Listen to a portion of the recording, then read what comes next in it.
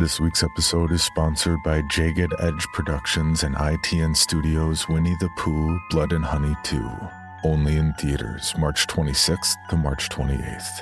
The suspenseful and thrilling sequel to last year's immense hit, Winnie the Pooh, Blood and Honey, amplifies the gore factor with 10 times the number of kills to put fans both new and old at the edge of their seats. After Christopher Robin reveals their existence, Winnie the Pooh, Piglet, Tigger, and Owl land on the endangered species list as hard targets. Unwilling to hide in the shadows, the Ultimate Scream Team embarks on a murderous rampage through the town of Ashdown to get their revenge on Christopher Robin, once and for all. So don't miss out, and mark your calendars to catch the limited engagement of Winnie the Pooh, Blood and Honey 2, only in theaters March 26th to March 28th. Tickets are available now.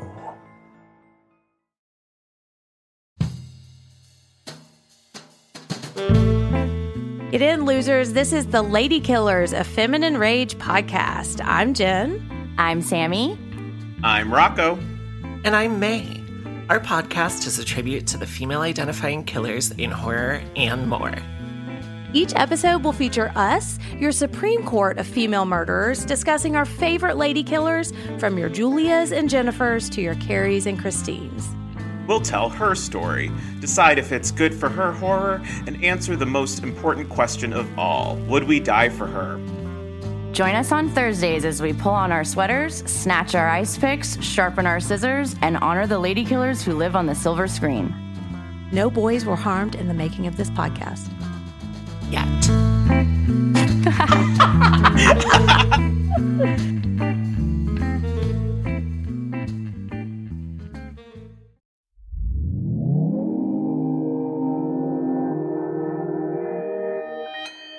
Consequence Podcast Network.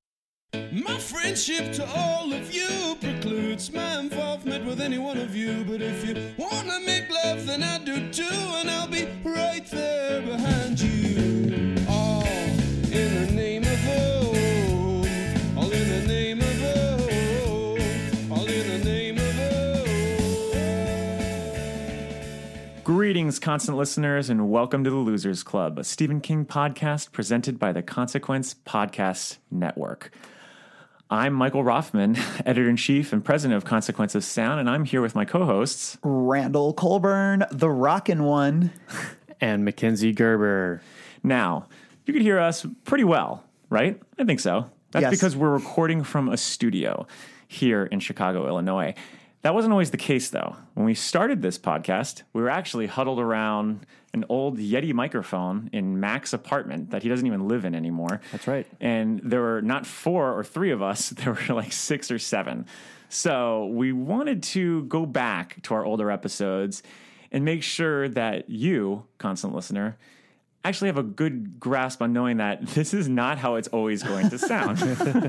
You know, it is a very rough quality, and we just happen to have that rough quality over Stephen King's most iconic books. So Yeah, it's rough. But I'd say, for Carrie, Salem's Lot, The Shining, Rage, and The Stand, I believe. Night Shift, too. Yeah. And Night Shift. Yeah. We recorded those episodes in a very sort of primitive way, doing our best. That was before we got our studio, which makes us sound so lovely. Yeah. But yeah, so you'll notice that the audio quality is going to be a little bit not up to par, but I'd say the content of the conversations are still very, very good. I'm very proud of the analysis we did. You'll notice a few other changes too, like in these early episodes, we talk about everything. Everything. Yeah, we didn't now we stretch our legs a bit. We do separate episodes for the movies, for other things. And for here, we're basically like, let's talk about all the Stephen King news, as well as the book, as well as the films, as well as the plays, as well as everything. So these episodes run long. Well, I mean, a lot of ours do,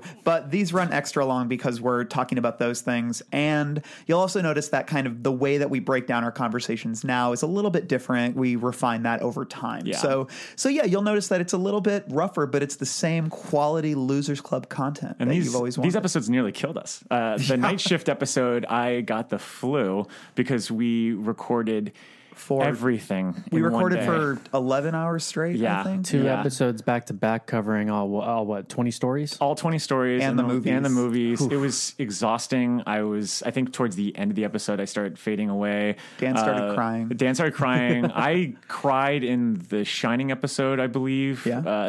These episodes are special. They're very good episodes. They're very special episodes, but we did want to make sure that you didn't go into this podcast thinking that it's going to sound like this forever. Because obviously, as you could hear from us right now, that's just not the case. Yeah, if you're just popping in to hear like, oh, I love Salem's Lot, I'm going to check out this new podcast. Why does it sound like they're recording underwater? We just never really thought that. I think that, we were testing things out. We were seeing if anybody would even care if we did this podcast. And luckily, a lot of you guys did care, and you listened and supported us and followed us on social media. And so we were able to, beef up the sound, make things sound better, expand our lineup, and refine the way that we do things as it is now. So. Because so much has changed since 2017, not only with us, but the whole world at large. And you're going to hear about all of it as you're journeying through each one of these episodes. So why don't we let you take your bagged lunch and your old warm cup of coffee and enjoy a long, long, long night shift.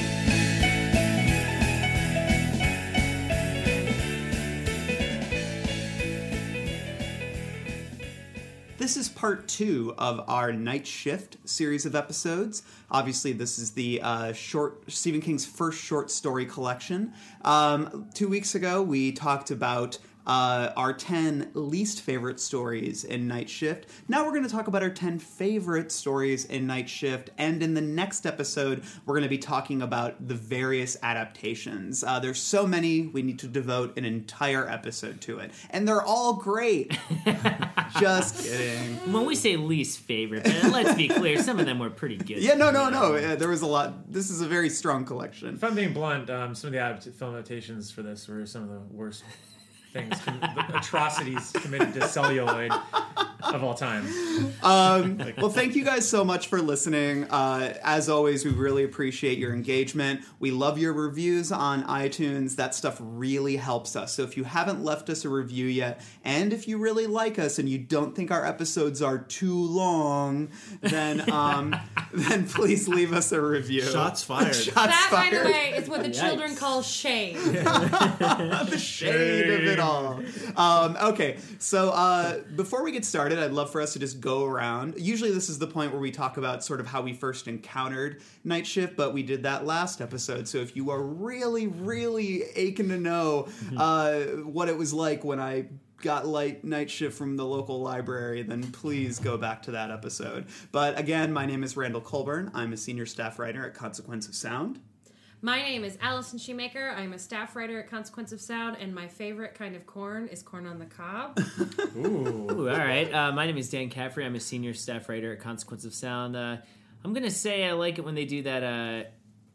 Sometimes you go to restaurants, there'll be like a roast corn and black bean mix. It's like a kind of some cracked red pepper in there. Kind of like Morrison's Cafeteria used to do that. Yeah. That's my favorite kind of corn. Deep breath. Well, I'm Justin Gerber, also a staff writer at Consequence of Sound and co-host of Gerber and Gerber YouTube video series. My favorite corn is probably Children of the Corn 2 Urban Sacrifice. If not, Children of the Corn 666 Isaac's Return. Wait, is it really called Urban Sacrifice? Urban Harvest? Urban Harvest. Oh, I'm sorry. Let's backtrack. Children of the Corn 2 The Final Sacrifice and Children of the Corn 3 Urban Harvest. Oh my god, I love that it's urban. And I am the other half of Gerber and Gerber, Mackenzie Gerber, and my favorite kind of corn is candy corn. I'm a real dread. That is true. You ate half a bag of candy corn in my house 2 weeks ago. We don't have to talk about that. That's good. Off-season candy corn. My name is Michael Rothman. I'm editor-in-chief of Consequence of Sound, and if you want to get me to do anything in the world, you gotta get me some cornbread. I love cornbread so much. I would say my favorite corn is any that has been pulled out of someone's torn out eye sockets. Ooh. Whoa. Spoiler. Sorry, that's like... That would have been a good segue later on. I know. That image literally stuck with me throughout. That was like the scariest shit when I... How do you feel about Jonathan Davis's corn? I actually really like "Got the Life Still" to that song. What about Jonathan Davis's Garfield? Or is that Jim Davis? That's Jim Davis. And Never now mind. we've gone too All far. right, let's get So, into it. as I said, we're going to be discussing the top 10 stories in our opinion of Night Shift. But before we do that, we're going to talk about some of the latest Stephen King, the hot takes, the new news, in a little section we call Needful Tweets. He's not a human being. No! Don't you see what he's done? Kill them all. Let God sort them out.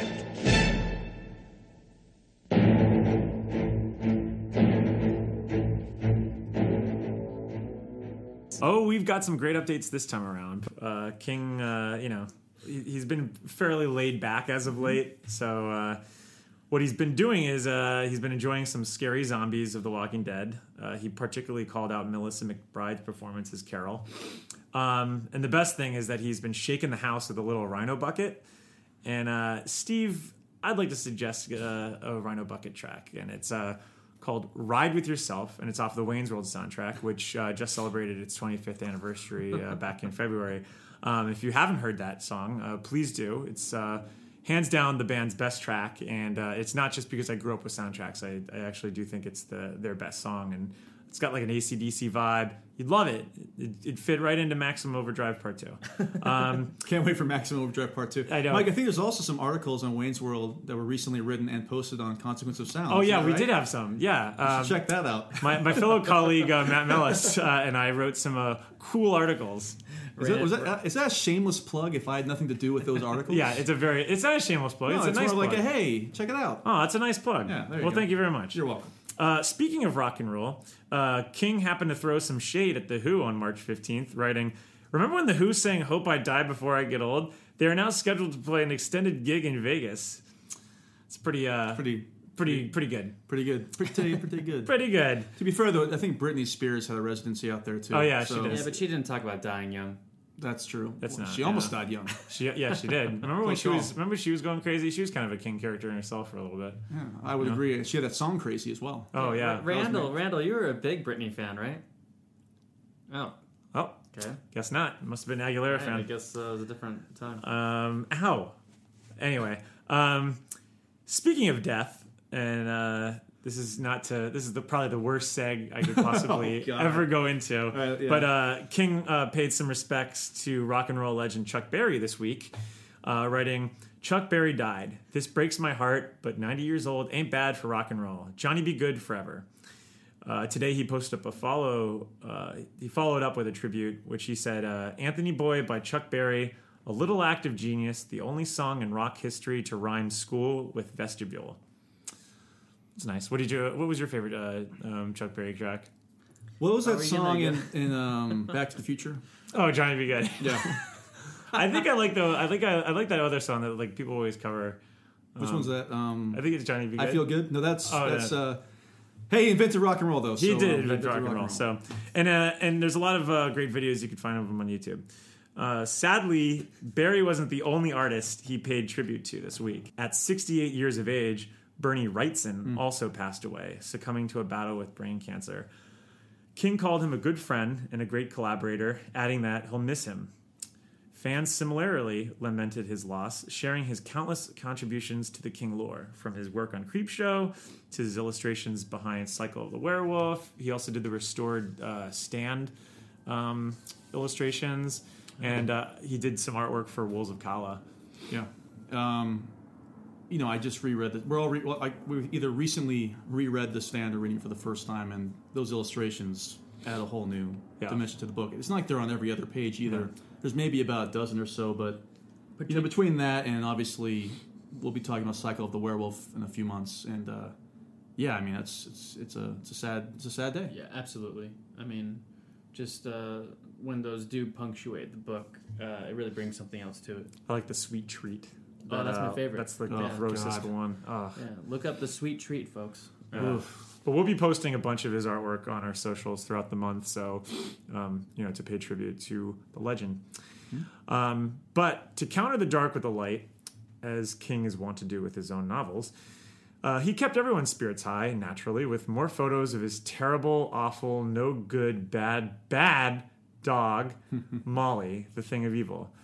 I don't know about you, but that creature, it's like Cujo with a school bus body. Just terrifying, disgusting, gross. No, I'm just joking. I absolutely love corgis, and that will be my all-time icebreaker with King if I ever get a chance to actually talk to him again. I did meet him once, and I shook his hand, and I totally bombed and said the dummest thing to him. What did you say to him? I said something like, "Thanks for giving me nightmares." I thought you said oh, that's all. What? It sounds like you sound like you're welcome, asshole. Yeah. You sound like Robert Englund talking to him. Yeah, right. Ready. Yeah, right. Thanks for giving me nightmares. Yeah, I also had like a red and green stripe. Yeah, he was probably he just looked at me probably like, I've heard this 1,000 times, you fucking uninspired idiot. Like you hack. That's great. The next time you can actually say to him, "Hey, it's great to see you. I really love your dog." Yeah, what a great end. Yeah, that's gonna be a good end. I know. Finally, somebody likes his corgi. Dan, you met Stephen King once too, right? What did he say to you? Okay. All right. Okay. Let's move on. Doesn't want to share with it. Right, that's fine. Do we have anything else we want to cover? Yeah. This is going back to Stephen King's tweet that you mentioned in the last episode, Mike, where he says, never to use the expressions "for some reason" or "for a long moment." Mm-hmm. He later confessed that he has used "for a long moment." Mm-hmm. He gets it from those meaningful glances in the movies. But he does say, for some reason, never.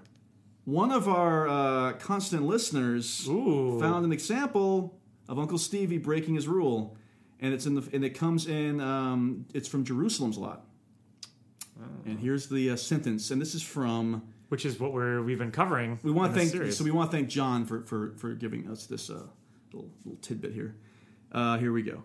He grins and whispers, and for some reason of his own, has begun to haunt our cellar when not in Jerusalem's Lot. So I know it's an early story. Maybe Uncle Stevie forgot, but it's right there. To quote Conan, looks like we made chump meat out of the maestro. Good night.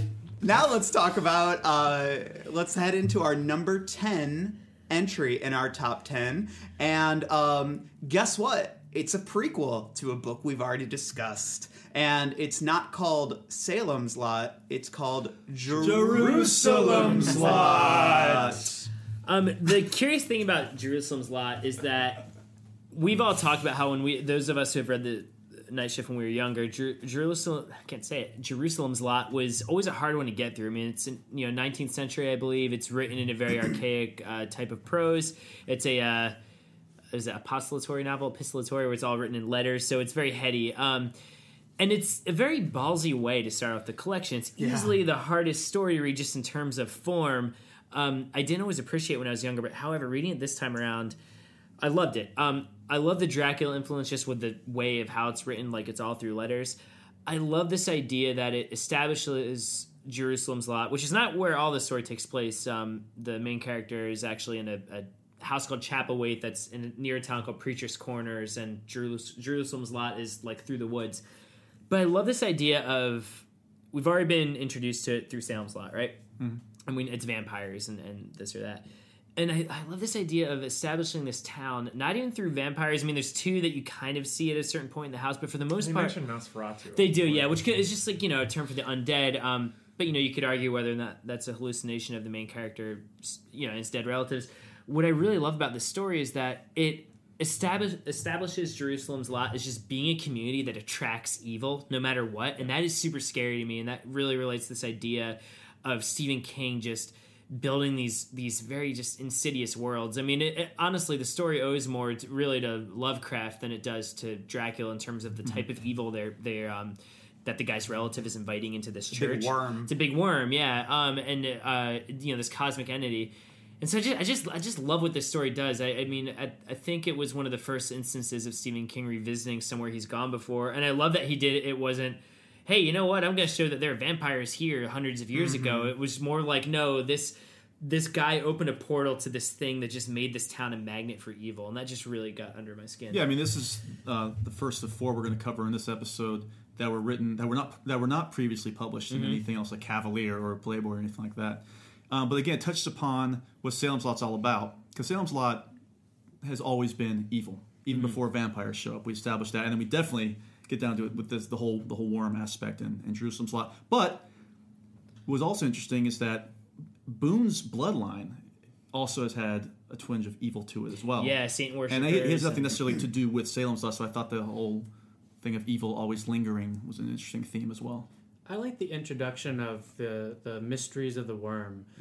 Just that whole thing. Where, I mean, we see like similar themes in like Hellboy, like the Conqueror worm, or vampires that are associated with parasitic worms, like in FX's The Strain, Lair of the White Worm. FX's The Strain. I love, I love how they do that, and I also like how this is kind of a return to the writing style from Carrie, where it's all diary entries and letters. Is it epistolatory? Am I saying that right? Apostolatory? There's certain. Don't answer. Just let him suffer with this for the rest of the podcast. Because I can see you just battling this in your head right now. What is it? I to the letter thing. I love the letter thing. I think this is. It's definitely his homage to Lovecraft. I mean, this is just pure Lovecraft. Cosmic horror. Down to the style, the setting, to the horror that's in there. I mean, like Lovecraft is, the whole Cthulhu thing. Granted, the worm isn't that, but it's that huge, irrationally large, unthinkable beast that has almost psychic kind of controls in a weird way. Like it hypnotizes people. And the way that the letters go back and forth, and the style of that kind of upper class, thing. It just felt like this is him. You hear about like songwriters trying on like different styles that have been in the past. Like like Ryan Adams recently just definitely waxed into a little bit of Springsteen. And did Tom Petty before that. Did some Tom Petty and stuff like that. This is definitely him like being like, I'm gonna, one of my favorite authors is Lovecraft. I'm gonna fucking do a Lovecraft story. And that is, I mean, this is a Lovecraft story. Like it's a modern Lovecraft. It's like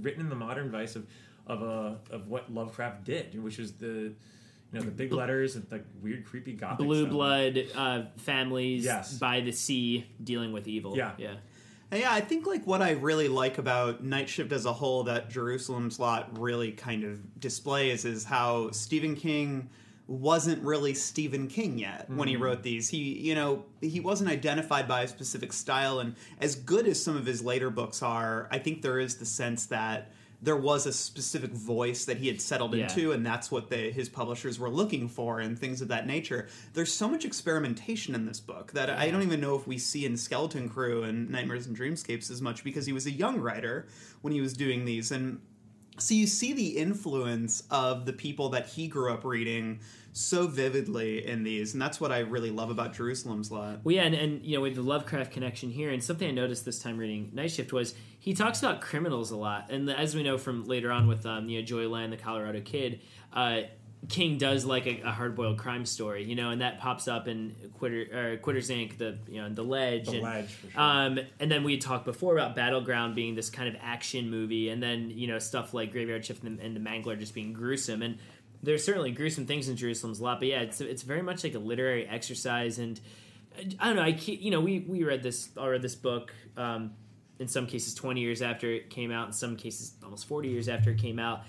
And I just love that. Like, I wonder if I was a Stephen King fan, if I had just read those first 3-4 books, whatever, and I had gotten this short story collection, and I opened it up to Jerusalem's Lot, it would feel like such a fresh thing to me. Mm-hmm. It's like weird, because he is imitating this other writer. Like you said, it's very much his Lovecraft bid. But if I was just a King fan reading that, I would be like, man, this is unlike... Like, by imitating this one guy, he has this story that is unlike anything else he's ever written, and I love that there's never... I mean, this is one of the few stories in here where he doesn't have to over-explain everything, and maybe that's because it's told in this journal form. I mean, we get that Boone's relatives, the one Philip, I think, was a Satanist and kind of mixed being a preacher with being a devil worshiper and summoned this thing, but he never really bothers to explain too much about the exact effect the worm has, other than just spreading evil, and I just love that. There's something I really love, too, that makes me think of Edgar Allan Poe. Yes. Where, because you're existing through... You're seeing this all through these letters and texts. It's all first-person reminiscence, and you sense the mounting horror, and it dips into this grandiose language. It just feels very much of a time, and it's not the time in which it was written, but as opposed to capturing like the Greasers or the romance of the 60s, you really all of a sudden feel like it could be fucking the House of Usher could be in Jerusalem's Lot. You know, it just feels like that would make sense. Here's a question, though. Does it need to be called Jerusalem's Lot? Does it need to take place within the world of that book? Yeah, does it need to be called 10 Cloverfield Lane? I don't know. I mean, I do like that just because it does hint at this world building that would be, or world connections that would be such an important part later on. I feel like it's just like a nice Easter egg. I mean, it is kind of weird, like we were saying before. The house it's not even in Jerusalem's Lot, and it's not the Marston house. And the easy move, I think, would have just had it been the Marston house, and that's just been a house that's been there forever because we already know that that's this like place that attracts evil. But I don't know, I kind of like that. My one thing, just in terms of structure, I do love that Night Shift ends with the woman in the room because it's great. But I think it would still be cool if it starts with the Salem's Lot prequel, Jerusalem's Lot, and then it ends with One for the Road, which I think is the second to last story. Or it's one of the last ones. I think it's the penultimate story. So I almost wish he would have like owned up to that that sort of bookending structure a little bit more. Again, does it need to take place at Jerusalem's Lot? Ultimately, no. Yeah. Am I glad it does? It's funny because thinking back before I sat down to reread this again recently, I did think that he was writing from the Marston house. I totally forgot that it wasn't even in Salem's Lot. Yeah, they don't even mention I mean, I guess it's there, but they don't mention the Marston house at all. Well, they don't because Hughie Marston was way before. For the road. It's way before that. Yeah. Is it weird too? At first, this was sort of a problem for me when I read it, but I'm thinking back, I'm like, no, it's kind of neat. So at the end of Salem's Lot, and as we hear more about in One for the Road, Ben Mears and Mark Petrie, they go back and they torch the town, right? Yeah. Like the idea is that this town is dead, even though there's some lingering vampires. Like the evil came to the town, it cycled everything out, it's done, blah, blah, blah. Now, when they come across Jerusalem's Lot in this book, or in this story... And this story that we're talking about? Yeah, it's abandoned. Like, it's had an instance of that already. Like, so, like when Philip Boone, I guess, did this ritual, I mean, essentially wiped out everyone in the town. So it's kind of... It's weird for them to stumble across the town, and it's already a ghost town. You know, and as I was wandering through Jerusalem's Lot, I was looking for an exit, and then I heard a voice cry, "I am the doorway!" And that leads us to our number 9. Favorite story in Night Shift, which is "I Am the Doorway," which is a story that personally, even though it constituted the cover art for a lot of the early editions, was a story that I had in many ways forgotten. Personally. So had I. Yeah, this is the first story that really hit me hard, and is actually my number 1. Personally, Night Shift story. It follows Arthur. I wrote Arthur the astronaut, who explains to a friend that after participating in a manned Venus flyby, that he was exposed to an extraterrestrial contagion that slowly takes him over and makes him do terrible things. That's really summing it up. The infection results in tiny eyes that cover his hands, and he can simultaneously see through these alien eyes, and it's a doorway that he is the doorway. He sees humans through these alien eyes and sees that they're these monstrosities, and make him... That's my favorite part. Yeah, it's terrifying. That his own reflection scares himself because he sees what they see. Yeah, and to try to maintain his humanity and not murder people via the alien presence in his being, he ends up dousing his hands in kerosene and lights them on fire. Thinks that goes away, doesn't quite go away, maybe for like several years, and then the ending of this book, which is just horrifying. I think it's page 114 if someone can find it. I would just love for them to read that last couple of lines. Well, sure, Mac, I'll read it. I get along just fine with these hooks. That's right, he's got hooks instead of hands because he cut off his hands. It's like Kingpin. Hey, oh God. There was terrible pain for the first year or so, but the human body can adjust to almost anything. I shave with them, and I even tie my own shoelaces. And, as you can see, my typing is nice and even. I don't even expect to have any trouble putting the shotgun into my mouth or pulling the trigger. It started again 3 weeks ago, you see. There was a perfect circle of 12 golden eyes on my chest. That's so eerie. Yeah. Another great scary story ending. Yeah. Something we don't think about a lot when it comes to alien science fiction is specifically how they see us. I mean, you have something like Independence Day or whatever, and we know they're a threat and they want to attack us, but there are very few stories that actually play with this idea of how they actually see us as organisms. Under the Skin does it, maybe a couple other things, but what was so terrifying, like you were saying, Mac, to me is that he is seeing through the eyes of this other being, seeing himself as something foreign and frightening that needs to be killed right away. I mean, to the point where he ends up exploding the head of a little boy he encounters with the flick of his hand or something. And it's also terrifying to see. I love Stephen King stories where it's a ultimately good person trying to struggle against this thing inflicted upon them, and I love seeing him struggle against it and failing in some ways because he does end up murdering someone, but then also doing the right thing at the end by presumably shooting himself if the being in his body lets him do that. I think a big theme here is fear of the other. Mm-hmm. And now we're looking at it from the quote unquote the other's perspective too. Mm-hmm. And isn't this? I guess this would be, if you're reading it chronologically, this is the first sci-fi Stephen King story, right? Because everything else has been pretty much horror up until this point. Yeah, I guess so. Also, too, I will say, I mean, overall, I love this story. I love the imagery it plays with. I love the overall theme. It does rely a little bit too much, in my opinion, on the remember when monologue thing. Like, because his friend makes him. He was like, well, tell me this story. And he's like, I've already told you this story. He's like, tell me again. Well, and then it goes back to that thing. I mean, it's not quite as bad here because the tale of space travel is so compelling. It's not like in Rage where it's like, well, I'll tell you about me getting shat on at this I'll tell you. Yeah, but so that did bug me a little bit just because that happens in a couple other stories here. But, I mean, narratively, outside of that, and that's just in the first few pages, it's great, and I love it as a piece of science fiction. Tyson, I think this is one of the best body horror. Yes. Because the idea, like trypophobia is a real thing. And you hate it. I hate it, which is the fear of like little tiny holes all over your skin, indentations, tiny holes in general. Yeah, and I didn't actually know that was a real thing until the internet, and then it started taking off online. And so 10 years ago when I read this, I remember just being like really grossed out about this story, just the idea of these like little holes with eyes like appearing on your skin. And now rereading this with knowing what trypophobia and all it is, and it's like just one thing that I can never shake. Like I've tried to there's some fears that I've had in the past that you could never like overcome, but like just this bizarre feeling of like the little holes and just a lot of people say that fear is this feeling of like you're going to fall into it or you're going to be it's like the minute you're going to be trapped, or it's that terror of just the being tripped into something that you don't really know, like a portal of sorts.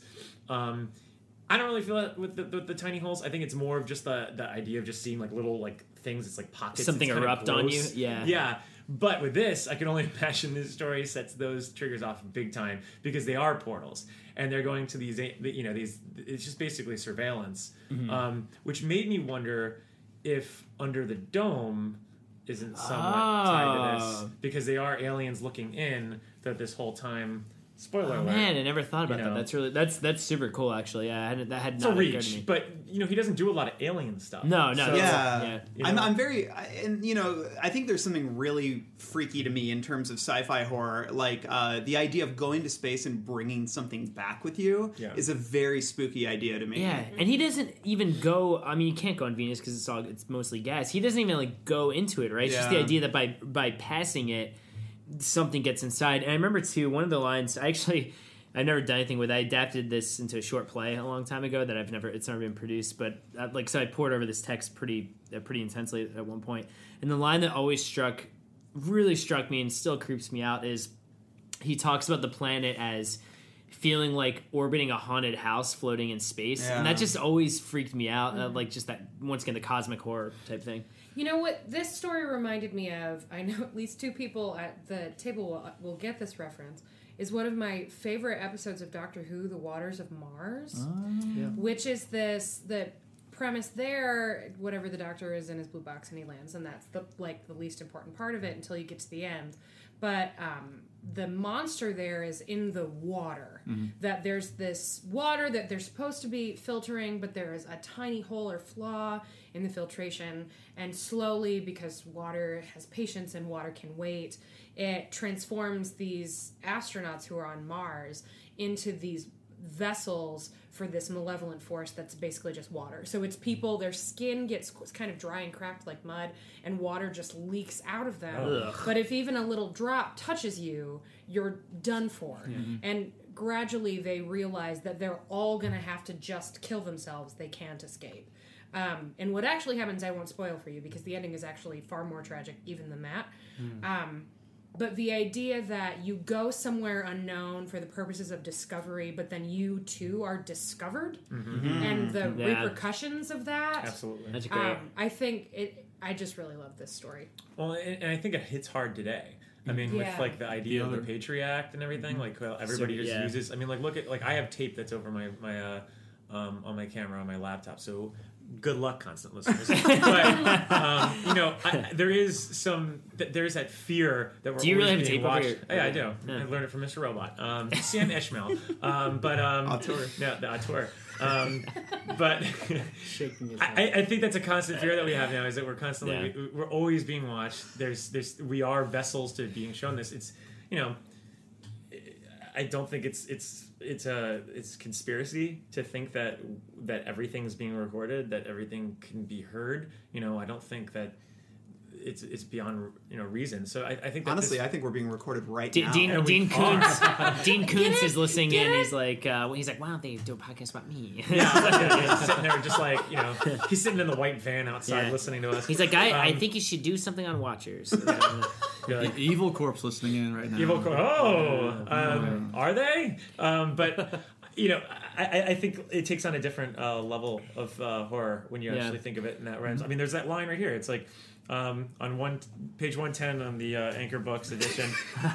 Shout out Anchor Books. Enough feedback to feel their blind hate, but still they watched. Their flesh was embedded in my own. I began to realize that they were using me, actually manipulating me.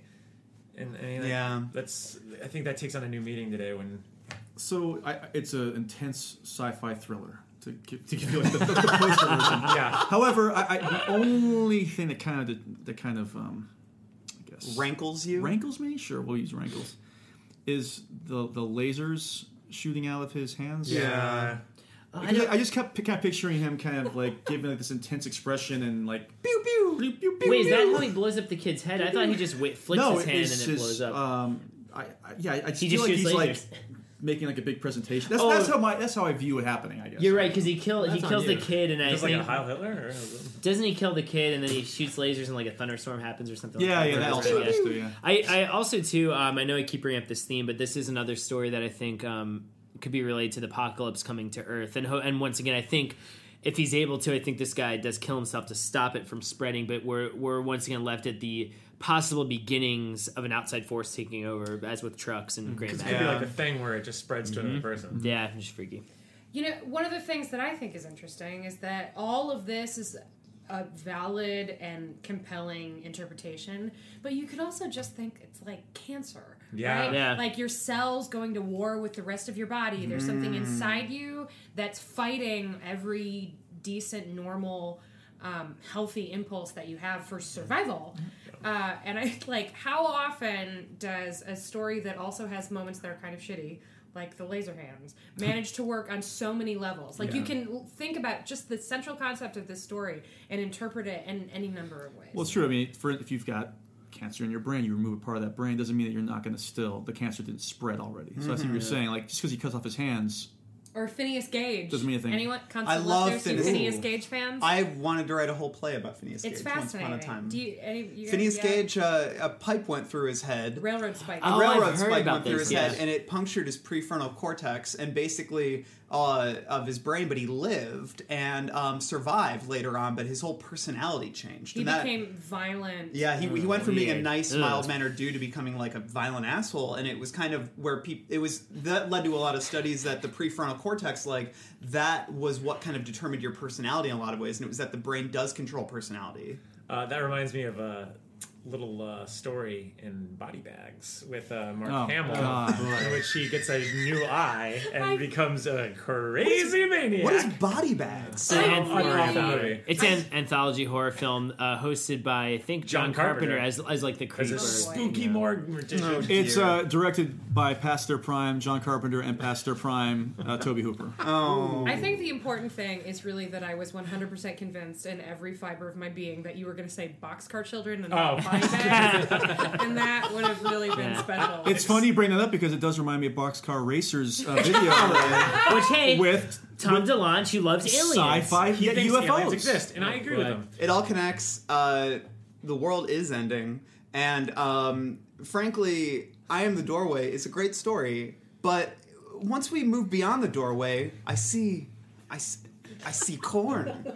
I see a field. I see wheat. And I see children in the corn. Or maybe of the corn. Oh, boy. And that leads us to our number 8 best story in Night Shift. Sorry. That's great. Which is... These walks are getting longer and longer. I know, I'm sorry. Okay, it's Children of the Corn, which I think is probably the most... infamous. Well, it's just that... It spawned an entire film series that has nothing almost to do with the story itself, which I think has obfuscated the story to a degree when the story itself is pretty wonderful. It's it's funny because the version I currently have at my house of Night Shift, I don't remember where I got it. What is the 1987 or whatever it is tie-in Children of the Corn version? And, that image of, the kid with the slightly bent elbow with the sickle just, I think, has become associated with it because the movie... I mean, it's absurd how many of them there are, right? Yeah. And, like you said, it's a shame because this is one of my favorite stories in here. Mm-hmm. And I think it works so well because I think a common flaw we've all brought up amongst all these stories is the reveal of information. Mm-hmm. Night Shift, as great as it is, it's a lot of characters relying on monologues, these kind of ham-fisted memories to reveal things. What I love about Children of the Corn, we'll talk about this more in the adaptation episode because none of the movies do this, is that, it's this young bickering couple driving across country to try and save their marriage. They go past this town called Gatlin, Nebraska. This kid runs out of the corn with a slit throat and they accidentally hit him. And they're trying to do the right thing by turning him to the authorities. And they, of course, stumble across this town where all the children have murdered the adults in the name of this deity called He Who Walks Behind the Rose, which is essentially a paganistic take on Christianity as it relates to corn in Nebraska. Now that sounds like a lot, but the beauty of this story is that it unfolds bit by bit. The main character, Bert, he's finding clues. He finds a church with a Jesus that has corn as hair and is green and is smiling. He finds these diary entries. It unfolds in this way that's so chilling, and by the time he realizes what happened in this town and what is really going on, it's too late. And that's something that none of the movies do, obviously. They show right off the bat all the kids massacring the adults. And, I think, Randall, what you said is right on point. This story, because of its kind of silly title and these movies, it's really gotten underrated, I think. Yeah. But it is so creepy, and I think out of all the stories in Night Shift, it's my favorite in terms of how King reveals everything. Well, this is why there are so many sequels and whatever. It's because if you look at the actual, story itself... Yeah. It comprises of the first 25 minutes of a movie. Exactly. It's they get to the town and it's pretty much done. Yeah. It's they have they get to the town, he goes into the church, and once she comes out, they've already taken the wife. She gets killed. She gets killed, and then he runs around for a little bit, but he's gone in within moments also. Yeah. So it's really it's what I love about it, that I can see a lot of people seeing as infuriating when they read the story, is that we're so attuned to these stories of just the coming into this strange abandoned town and thinking that that's the beginning. Mm-hmm. But really the story is just this, is that journey into the town, and then the town just kills them immediately. So it's you were expecting this further this further massacre with all the kids or even longer story there, or them surviving surviving and stuff. But it just takes that off immediately. And that's what's so frightening. They're just no, these idiots wandered through. And it does that thing that, even The Departed does this. Not always, but sometimes I'm a big fan of in stories where they just kill the point of view characters we've been with the whole time. Yeah. And it suddenly just shifts to the villains, and we see how the villains operate, story ends, and I love that. Well, it's like, in a weird way, this reminds me of Battleground that we discussed in the last episode, which was about toy soldiers becoming sentient and killing this man. And because I think the idea is that, the implication is that, these are a bunch of kids. It's easy to overcome them. He even says how the fighting style is not, advanced. It's just kids. It's just that there's so many of them. Yeah. And then clearly they're... they have a certain bloodlust because it's rooted in faith or religion, whatever it is that they worship. And, when, one of the scariest scenes in the entirety of Night Shift for me is when the guy stumbles into a clearing and sees his wife's body with corn husks stabbed in her eye holes, That shit's horrifying. I mean, for me, listen, it's got the three things that horrify me. You got the 3 C's. Children, terrifying. Cults, love them, but they're terrifying. And corn. I thought he hates veggies. You mentioned crucifixion. Oh, I'm all for crucifixion. He hates vegetables. I love crucifixion. You do hate vegetables. No, but I do hate vegetables, to be absolutely fair. I don't know. It's fine. It's fine. Actually, I don't mind corn, to be honest with you. I just want to make my little joke. Kind of meaningless but I food. think... It just goes right through. Also, corn starts with a K, by the way. Oh, something is happening to me. Randall, you're in timeout. The thing about this is also, I think we're grown so accustomed to Children of the Corn being all about those creepy children. Yeah. But again, this story, they don't pop up until the very, very end. Yeah. Isaac is literally on the last 2 pages. Yes. He's the main villain. And there's a power in not knowing what's going on at all. Have any of you read Suddenly Last Summer or seen the film, which is a slightly tamer adaptation? I don't think so. So it's this: if you like Children of the Corn, you should try Suddenly Last Summer, which is a Tennessee Williams play. It's Southern Gothic, feels vaguely romantic. There's a tortured heroine, and you think, oh, this is going someplace dark, but then all of a sudden there are fucking cannibal children. Ooh. You just don't see it coming, and it is the best and very creepy. And everyone should read it. It would only be creepier if it was happening in a cornfield. I will definitely check that out. What if he took off of that then? He may have. I mean, I feel like most early Stephen King works really do riff on something already existing. It's not religious at all. Yeah. So I think it's more just that murderous children are terrifying, and that's a universal truth that we all acknowledge. Yeah. Because in this case, it's driven by sex and or even like Village of the Damned. The cuckoo. Yeah, and another thing too, throwing in the King's Dominion again. I believe that Gatlin is neighboring to Hemingford Home. Yeah. Also, there's another creeper that I know what you're gonna say. Creep in the corn.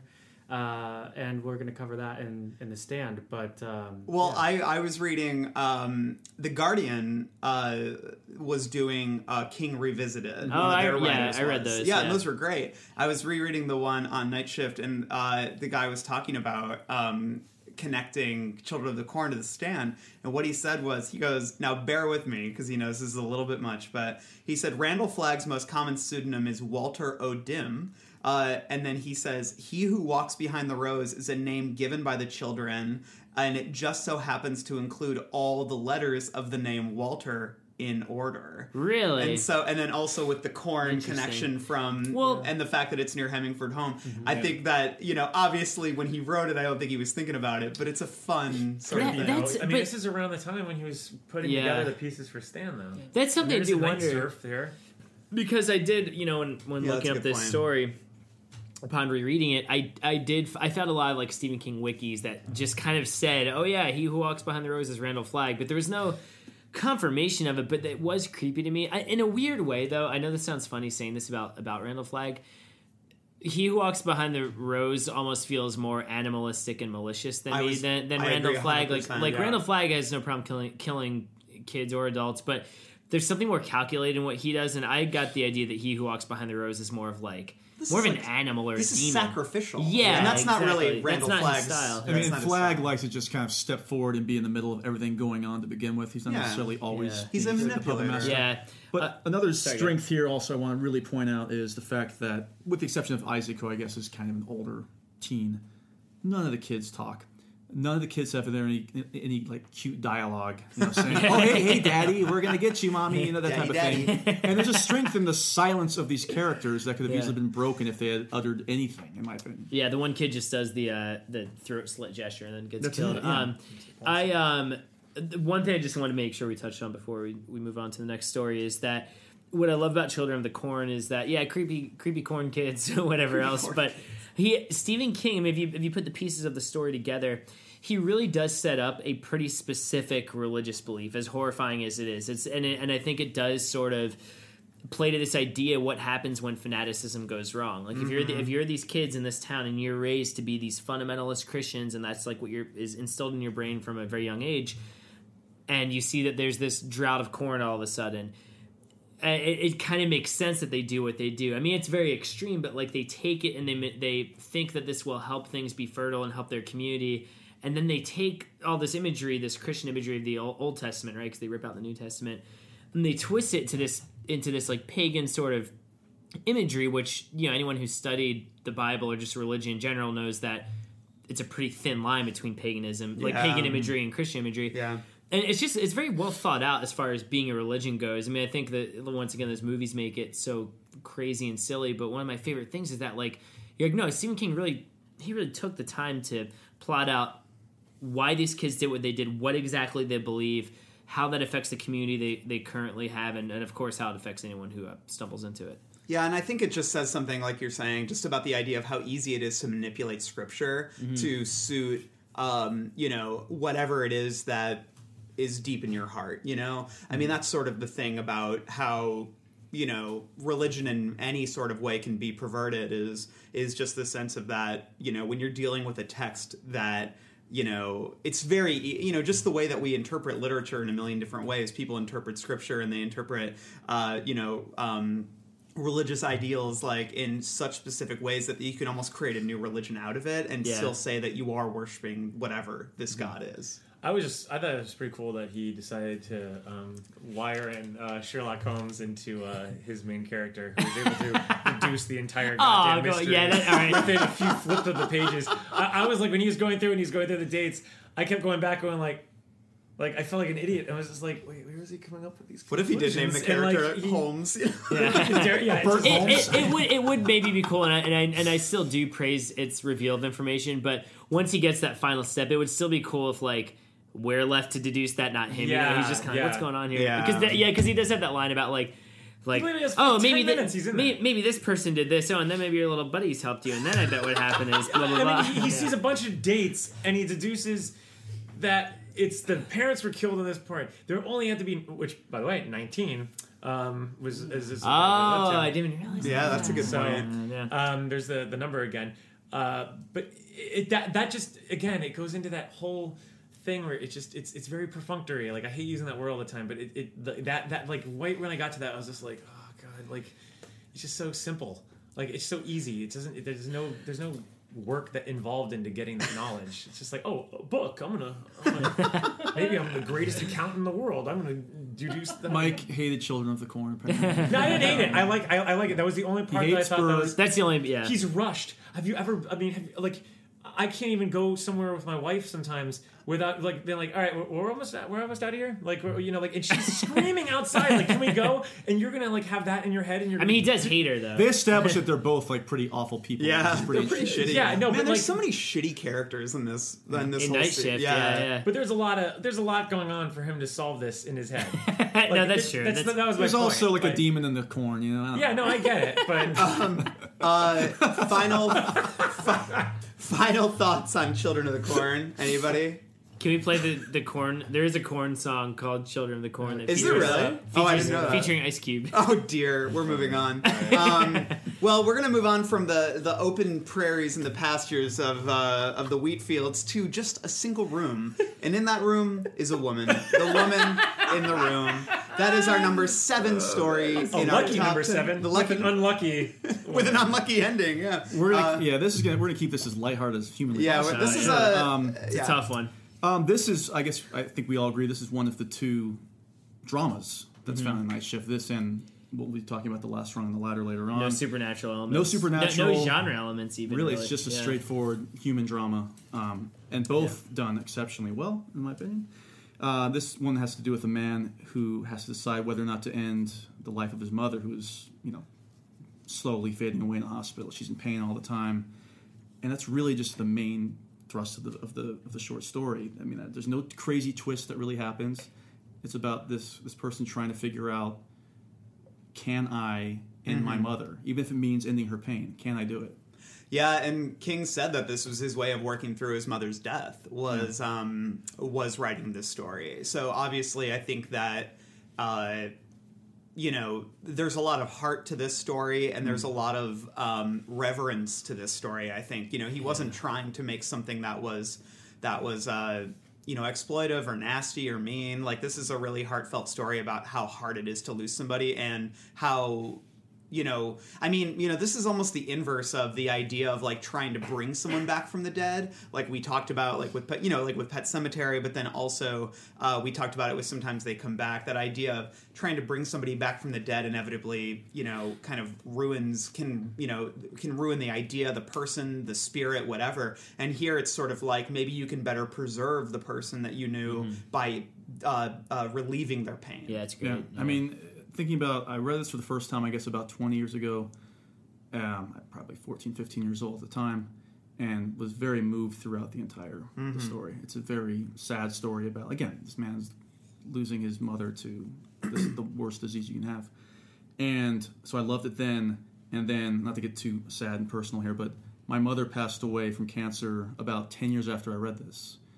And so much of it was the same. You would walk, Mac, you can probably speak to this too, obviously. I mean, you can walk into the room and, your mother's lying there in pain, but there's nothing you can really do about it. And they describe that feeling of helplessness so well in this. So well.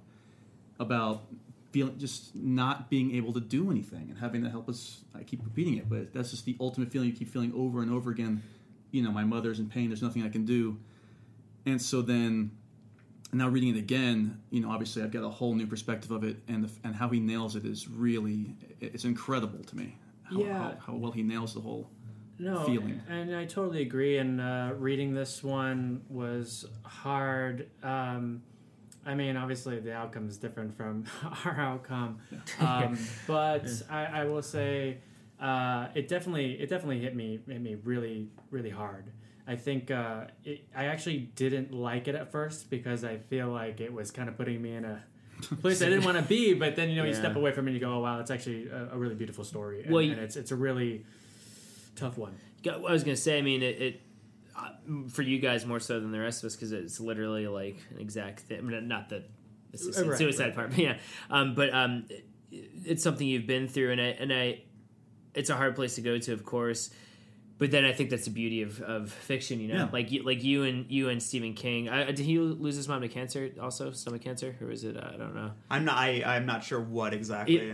Either way, it's kind of this thing. Like, he's a writer and he has this experience that happens to be very similar to your guys' experience, and I think the fact that he can create this tale that can bring you to that like very unsettling place is just like a testament to the power of literature, and something that we forget sometimes. I remember Mike was talking about not this story, but Last Rung on the Ladder being like one of the first Stephen King outings that felt like literature, like high art literature, and the woman in the room very much feels like that to me. And it's so he gets the medical details so right, and something that I've not lost a close relative to cancer, but I've lost relatives to other things, and have a one right now that's going through some stuff. And something that was really both disturbing but also sort of made me feel better in this story is that I'll have these glimmers of hope with the mom, like, oh, she had this look in her eye, or she did this or whatever, and it's this. In the best world, you would think, oh, cool, that means she's getting better, that means this. And of course, the reality, when you have a disease that bad, they're not. It's just like this kind of, slight wishful thinking. Almost. Exactly, yeah. It's like this sliver of them breaking through this thing that they're not anymore, and he does such a good job of that. And it's so heartbreaking to see the narrator dealing with that. And I just love what's that last line about? He helps his mom. He helps, and I ultimately think it's I've got this here. Yeah, read that. It's after beautiful. He gives her the pills one by one, and so he says, he starts out of the room and thinks of something else. He goes back to her side, takes the bottle out of the box and rubs it all over his shirt. Then he presses the limp fingertips of her sleeping left hand on the bottle. Then he puts it back and goes out of the room quickly without looking back. He goes home and waits for the phone to ring and wishes he had given her another kiss. While he waits, he watches TV and drinks a lot of water. Just great, man. And it's not like, it's not going over any sort of wave of tragedy washing over him. It's not even giving him catharsis, really. It's just kind of like, this happened, and yeah, hopefully he can get to the point where he gets over, or not gets over it, but can deal with it. But I love that the ending just in that moment is like, all right, I did this, I'm just going to sit here now. You know? And wait. Yeah, it's interesting. This is one of the 4 stories that was previously unpublished because, and I think that's sort of the benefit of Night Shift and having a short story collection put out under your own name because, this isn't the kind of story you can publish in a men's magazine, between jerking off. Yeah, like this isn't like a Cavalier kind of story, So it's like this isn't Graveyard Shift. Yeah, so it's like it's neat that he had, and Last Rung of the Ladder was also previously unpublished, and I guess what I appreciate about Night Shift is that he was able to also use this book as a means to show the world this different side of his writing. I just have a point to this though. The thing that it does do a disservice to is that there are an expectation that are tied to these stories. Yeah, and there are certain. You want to talk about Chekhov's gun? There is a Chekhov's gun in this story, and there's a line that's on page 501 of the Anchor Books edition. I'm just always saying that again. Mike is a representative of Anchor Books. There is a, and again, it's unfortunate that this line's in here because.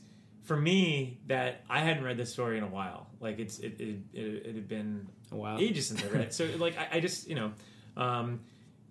there's a line here that says his mother is paranoid about a great many things lately, and has once told him a man sometimes hides under her bed in the late at night. Like part of it is the combination of drugs they're trying on her. Now we know that that's just the mild delusions that she's having and the things. But when it's in a book that's filled with vampires. That's a good point. Ghosts, like the aliens, everything. There is an expectation. Boogeyman. There is an expectation of where is it going with that, and I think that while it doesn't, like when you actually read it as the story separate and removed from Night Shift, it doesn't matter. But in that, it did seem kind of distracting to me. I think that's right. I think it comes down to your preconceived notions of King, which makes perfect sense at this point because all he's done is horror. But I don't think it's necessary. I mean, personally, when I was reading, I wasn't thinking, "Oh, this is going to be like a boogeyman." No, I didn't think. But I don't think he was even deliberate. Like, I'm going to put this in here to throw people off. It's the headline. Do you think that was what he was? But that's my wonder. Is that like why is that? Because the line doesn't really do much other than show just from personal experience. I mean. When the body's going, what's real and what isn't really starts to amp up in ways that are really uncomfortable. And I think that's what he's just trying to show that she doesn't even really know what's happening anymore either. So yeah, I think that's all that was really trying to. Yeah, no, I definitely agree. Yeah. I just think that when you have it in like surrounded by all these other stories, it does. And it's the last one too. I see what you're saying. I was like, oh, where is he going to go? After you've read the Boogeyman and the vampire, and that line actually really resonated with me, and I think, again, personal experience shaping the way you respond to literature. Yeah. Because, in my very small family, we have lost a large number of people to terminal illness, mostly cancer, but also Alzheimer's. Mm-hmm. And one of them was suffering from brain cancer, which has a, obviously very different but not dissimilar effect. And there's this thing, the awful things in your life that creep up on you in dark moments that you can't shake. My grandmother, who had Alzheimer's and dementia, near the end of her life almost had to have a finger amputated because she took to nervously, when she got scared, rubbing her thumb on her finger. Yeah. To the point when she rubbed it so raw that it became infected in the finger. Right? God. And I would think about her or about my Aunt Sue or about my grandpa in these moments when they were medicated and terrified and the things they would be afraid. My grandpa would be afraid of my grandmother. Yeah. My Aunt Sue would get scared of pretty much everything because when you're so ill, everything becomes an external threat. Yeah.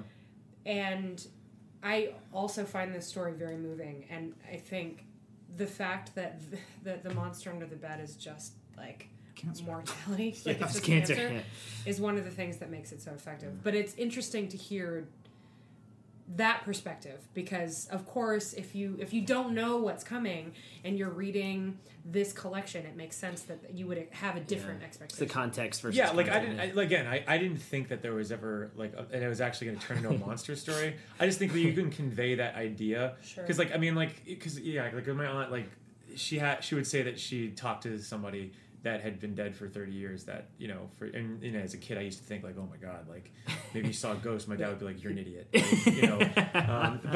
But I just think the image of something under the bed is just so tied to the monsters under the bed. It just I don't know. That was the only thing. Other than that, I thought this was an absolutely moving story. And I do think that I do wish it was the penultimate instead of the closing. I do too. I think that it definitely hits at a certain level that's very becoming of King at this point in his life. What would you want the closing story to be? I think One for the Road. Just doing that bookend thing, I think would have been cool. No, I agree with you. I do. I understand where you're coming from, because when I read it, I did think, this is like, she's on a lot of medication. This is things that she's seeing, and it's really sad, especially when you've experienced something like that with someone that's having those issues. However, to your point, this was a story written for Night Shift. Yeah. So I understand where you're coming from. If this, and the good thing is that this comes after stories like The Last Rung on the Ladder. So I was able to start viewing stories from a different perspective, and maybe this isn't going to be horror. You know what I mean? Yeah. In that kind of horror. Oh, totally. So yeah. I was reminded of Farewell to Arms, the Hemingway book, especially with the title of Woman in the Room, just because, at the end of spoiler alert for a almost 100-year-old book, it's like Farewell to Arms, touch, like at the end, his wife passes away in childbirth, and he doesn't put her away, but it's like the sense of the level of connect, like there is it's not as sentimental, there is a darkness and there is a sense of numbness that is shown here, and just calling it the woman in the room instead of like my mother, what I mean? It's like, it's that, once the soul leaves or whatever, it is just a woman in the room, and there is something really tragic about that. And there's something really sad about that. And I was very much, and like those final words of Farewell to Arms are some of the most devastating that I've ever read, and I feel like King was maybe inspired by that a little bit when he finished writing Woman in the Room. So I mean, it goes back to what you were saying, Randall. It's the title, The Woman in the Room, because it's about him trying to detach himself as much as possible from what he's about to do. He just treats her as just a human as opposed to his mother and what he has to do. And then you look at the format of the story. There are no quotation marks around dialogue at all. Yeah. It's very like Cormac McCarthy-esque in that regard. I didn't notice that. It's almost like a timeless narrative, because one sentence will be halfway done, and it'll pick up in another scenario. Which it's very dreamlike in a way, too, in that regard. And he ends up doing that in It and a few other books. Yeah, especially the conclusion of It. It is weird that it's not in the first person. Yeah, it's very detached. As much as I love the whole collection here, there are a few stories that I think really do show just a leap forward for King. Like you guys said, because this was written for, it was more of the more recent stories here. But yeah, this is an instance that I think like predicts both content-wise some of the non-supernatural things King would be interested in, but also like some of those structure flourishes. And would be to like what different seasons that he's. Well, I was thinking the body would be that, and then even further along in the supernatural story, the relationship between him and his mother is very similar to Lizzie and her husband and Lizzie's story in terms of how, of dealing with somebody that you love. It's a different type of love, obviously, but it's who's dying. And I think that he captured it very well here, and it's a precursor to what's to come. Hello, Bill Band here from the All 80s Movies podcast to tell you about Factor Meals. Eating better is easy with Factor's delicious, ready-to-eat meals. Every fresh, never-frozen meal is chef-crafted, dietitian-approved, and ready to go in just 2 minutes. You'll have over 35 different options to choose from every week, including Calorie Smart, Protein Plus, and Keto. Also, there are more than 60 add-ons to help you stay fueled up and feeling good all day long. Get as much or as little as you need by choosing your meals every week. Plus, you can pause or reschedule your deliveries anytime. We've done the math. Factor is less expensive than takeout, and every meal is dietitian approved to be nutritious and delicious. What are you waiting for? Get started today and get after your goals. Head to factormeals.com/80smovies50 and use code 80smovies50 to get 50% off. That's code 80smovies50 at factormeals.com/80smovies50 to get your 50% off today. Yeah, it's a good story. No, I'm serious. Yeah, work your pun out of this one, Randall. We just I know. I was sitting there like, where am I going to go? And I'm just going to say this. Yeah. There's the woman in the room, and then there's the window, and we climb out the window, and we find ourselves on the ledge. Oh, man. And so now that leads us to our number 6 story. It's a little story called The Ledge. You want to talk about some Pulp Fiction? Here. I love it. This is. It doesn't get tighter. It's a tighter storytelling than this. This was published in 1976 in Penthouse magazine, and this is a Penthouse story. I mean, this is a story about masculinity, cuckolding, forbidden love, emasculation. One of my favorite fetishes, findom. Which is financial. Domination. Financial domination. This got it all. We got a tennis hunk who falls in love with a mobster's wife and is blackmailed into walking around a skyscraper. Which is. That's it. That's the story. It's funny that you mentioned Pulp Fiction. I mean, this is totally exactly like a vignette you would see in Pulp Fiction, which isn't something that came to me, but like the tone. I mean, there's some grisly things that happen, obviously, with the wife getting killed and everything like that. But I mean, it is a pretty fun story. No, you know what Tarantino it would be in? It would be in Four Rooms. Yes. Oh, yes, that's right. Yeah. I would watch the shit out of that. Yeah. Only it would be Tim Roth. And Going up. Yes. It's great, man. It's so fun. I love it. This is going down. So of its era. Yeah. The muscular storytelling. I mean, there's so little fat. It gets to the point. It executes without even like thinking of how ludicrous any of this is.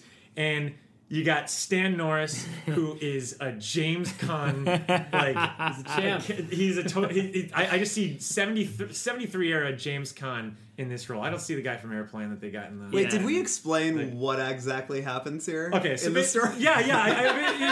Given the circumstances of the deal, Stan Norris is the tennis pro that works at the country club. Falls in love with this woman who happens to be married to a gangster. A gangster, a guy named Kressner, and the story opens right up with them, talking about deal. And Kressner, they make him so smart. You hate him. I love it, man. Smarmy. I love it. Picture like '90s era Trump, and then you'll have a really good time. Absolutely. In the story. And so that's all I got. Basically, Kressner blackmails this guy, saying like, "Look, I got I know that I got $20,000 that we'll give to you, but you got this heroin. You got like $20,000 of heroin that's in the car that he's parked downstairs, and he's gonna call the cops and report him, and he's gonna get like 20-something years or 40-something years in jail, and." Basically, he keeps threatening him, saying like, "You're not going to get my wife because she'll be an old woman by the time you get out." And it's just like that sort of like it's so emasculating in the sense that just like oh, I'm not going to be with this woman I love and all this other stuff. This guy's holding it all above me, and so he basically forces this guy, saying like, it's not a bet, it's a wager. If he walks around the ledge, if he can make it around the ledge successfully, they'll remove the heroin from the car. They'll let him. They use the language. I'll let you be with my wife, which comes into play later. How go tall away with is the building? It's a ledge of a building. That it's tall. Penthouse. It's a high. It's like 60 stories, maybe long. But it's also he also offers him like $20,000 just to leave entirely, right? No, I think he makes him. I think it's like if you either do this walk around the ledge, and you get to go away with my wife, or you. And here's a great description of this Kressner guy. He was wearing a silk dressing gown on which a dragon was embroidered.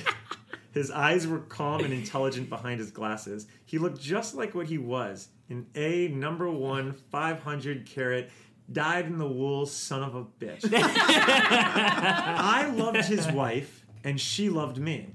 I had expected him to make trouble, and I knew this was it. But I just wasn't sure what brand it was. I mean, that's a synopsis. That's great, and that's such a King like insult thing. Like, oh, you A-grade son of a bitch. Oh, you son of a bitch. I do like too how they treat Norris. Like, they don't make Norris this perfect. Like, he's kind of he's very similar to Bruce Willis in Pulp Fiction. He's this washed up kind of tennis pro, and he actually has a history of breaking and entering. Like, he's not a great guy. Yeah, I like when he Yeah. talks about how he's like, I'm sort of at the end of my career as a tennis pro. What have I got to lose? What else am I going to do with my life? Yeah. So he basically has to walk the ledge around this building, and they're very high up in the air. It's 5 inches, the ledge? Yeah, it's only 5 inches. It's 5 inches long. His heel always is hanging off over the edge of it, which is so scary to me. And also and I love the idea that, like, the fact that he's a tennis pro works into it because he's got, like, really strong legs. He's got good ankles. Yeah, he's got good ankles, Yeah, I don't have a fear of heights, but I do have a fear of stepping outside with only,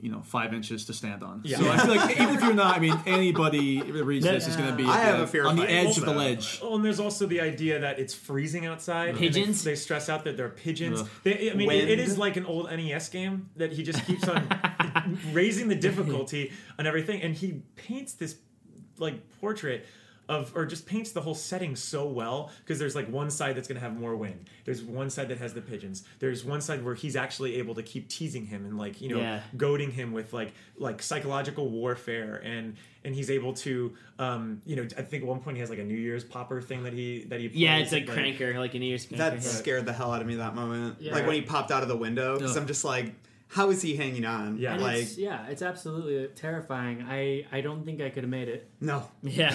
I wouldn't have made it. Personally, I don't think I could have done it. But the thing that's most terrifying in this story to me is the passage of time. Yes. You don't really realize just how long he's out there, and then all of a sudden, like, they'll just drop a little line in there, and he sees the bank clock, right? Half an hour, this looming bank clock, and it starts when he's like in like 8 o'clock, like close to 9.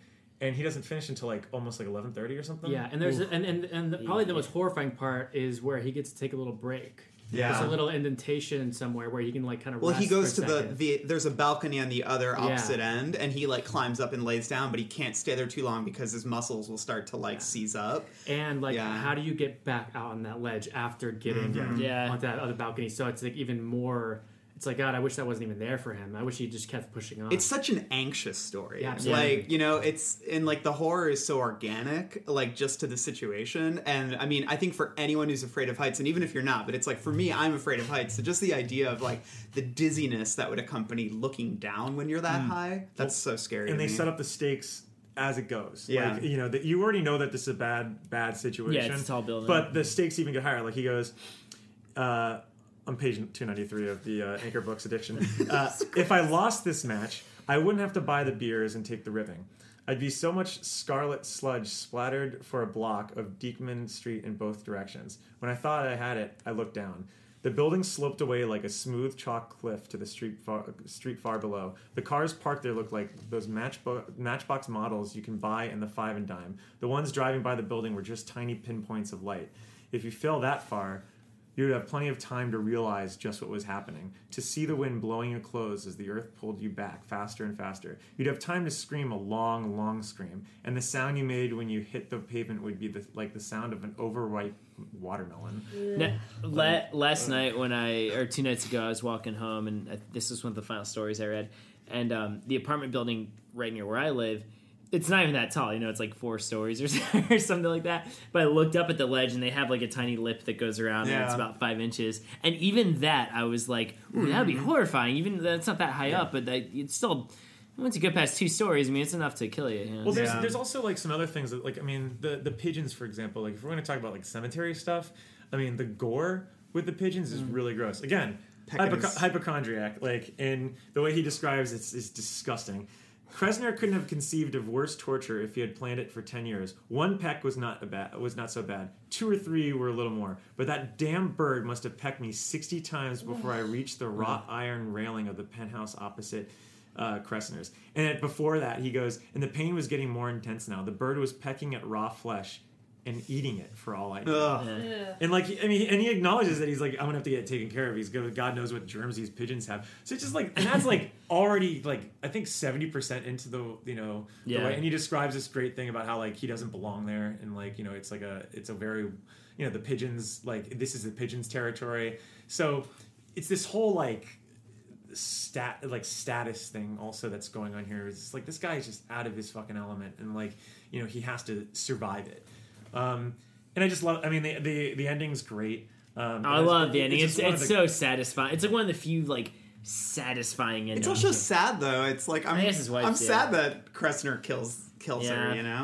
Yeah, it is kind of, yeah. I'll also say that it's one of the only stories where like the bad guy gets it, right? Yeah. Like, I mean, well, I guess you could say the Stanley Hotel. If he doesn't make it, he dies, and if he does, he's gonna shoot him. He's gonna get him. Anyway. What's that line? So, he's like, Cressner never welched on a bet. I, however, have been known to. Yeah, and like I mean, it is great though. Like the thing is though, King depicts the journey and sort of the how much it destroys him to walk that ledge, and it's such like an intense journey that when he makes it, you're like so excited, you're so happy. It's like such a achievement. So then to go in and immediately be like, oh, we killed her anyways. So it's just like I remember, but that's good. Like it's good storytelling, but it just like it deflated me so much that and then it makes sort of him killing Cressner in the end, or like getting his revenge almost kind of empty in a lot of ways. Yeah, totally. Yeah.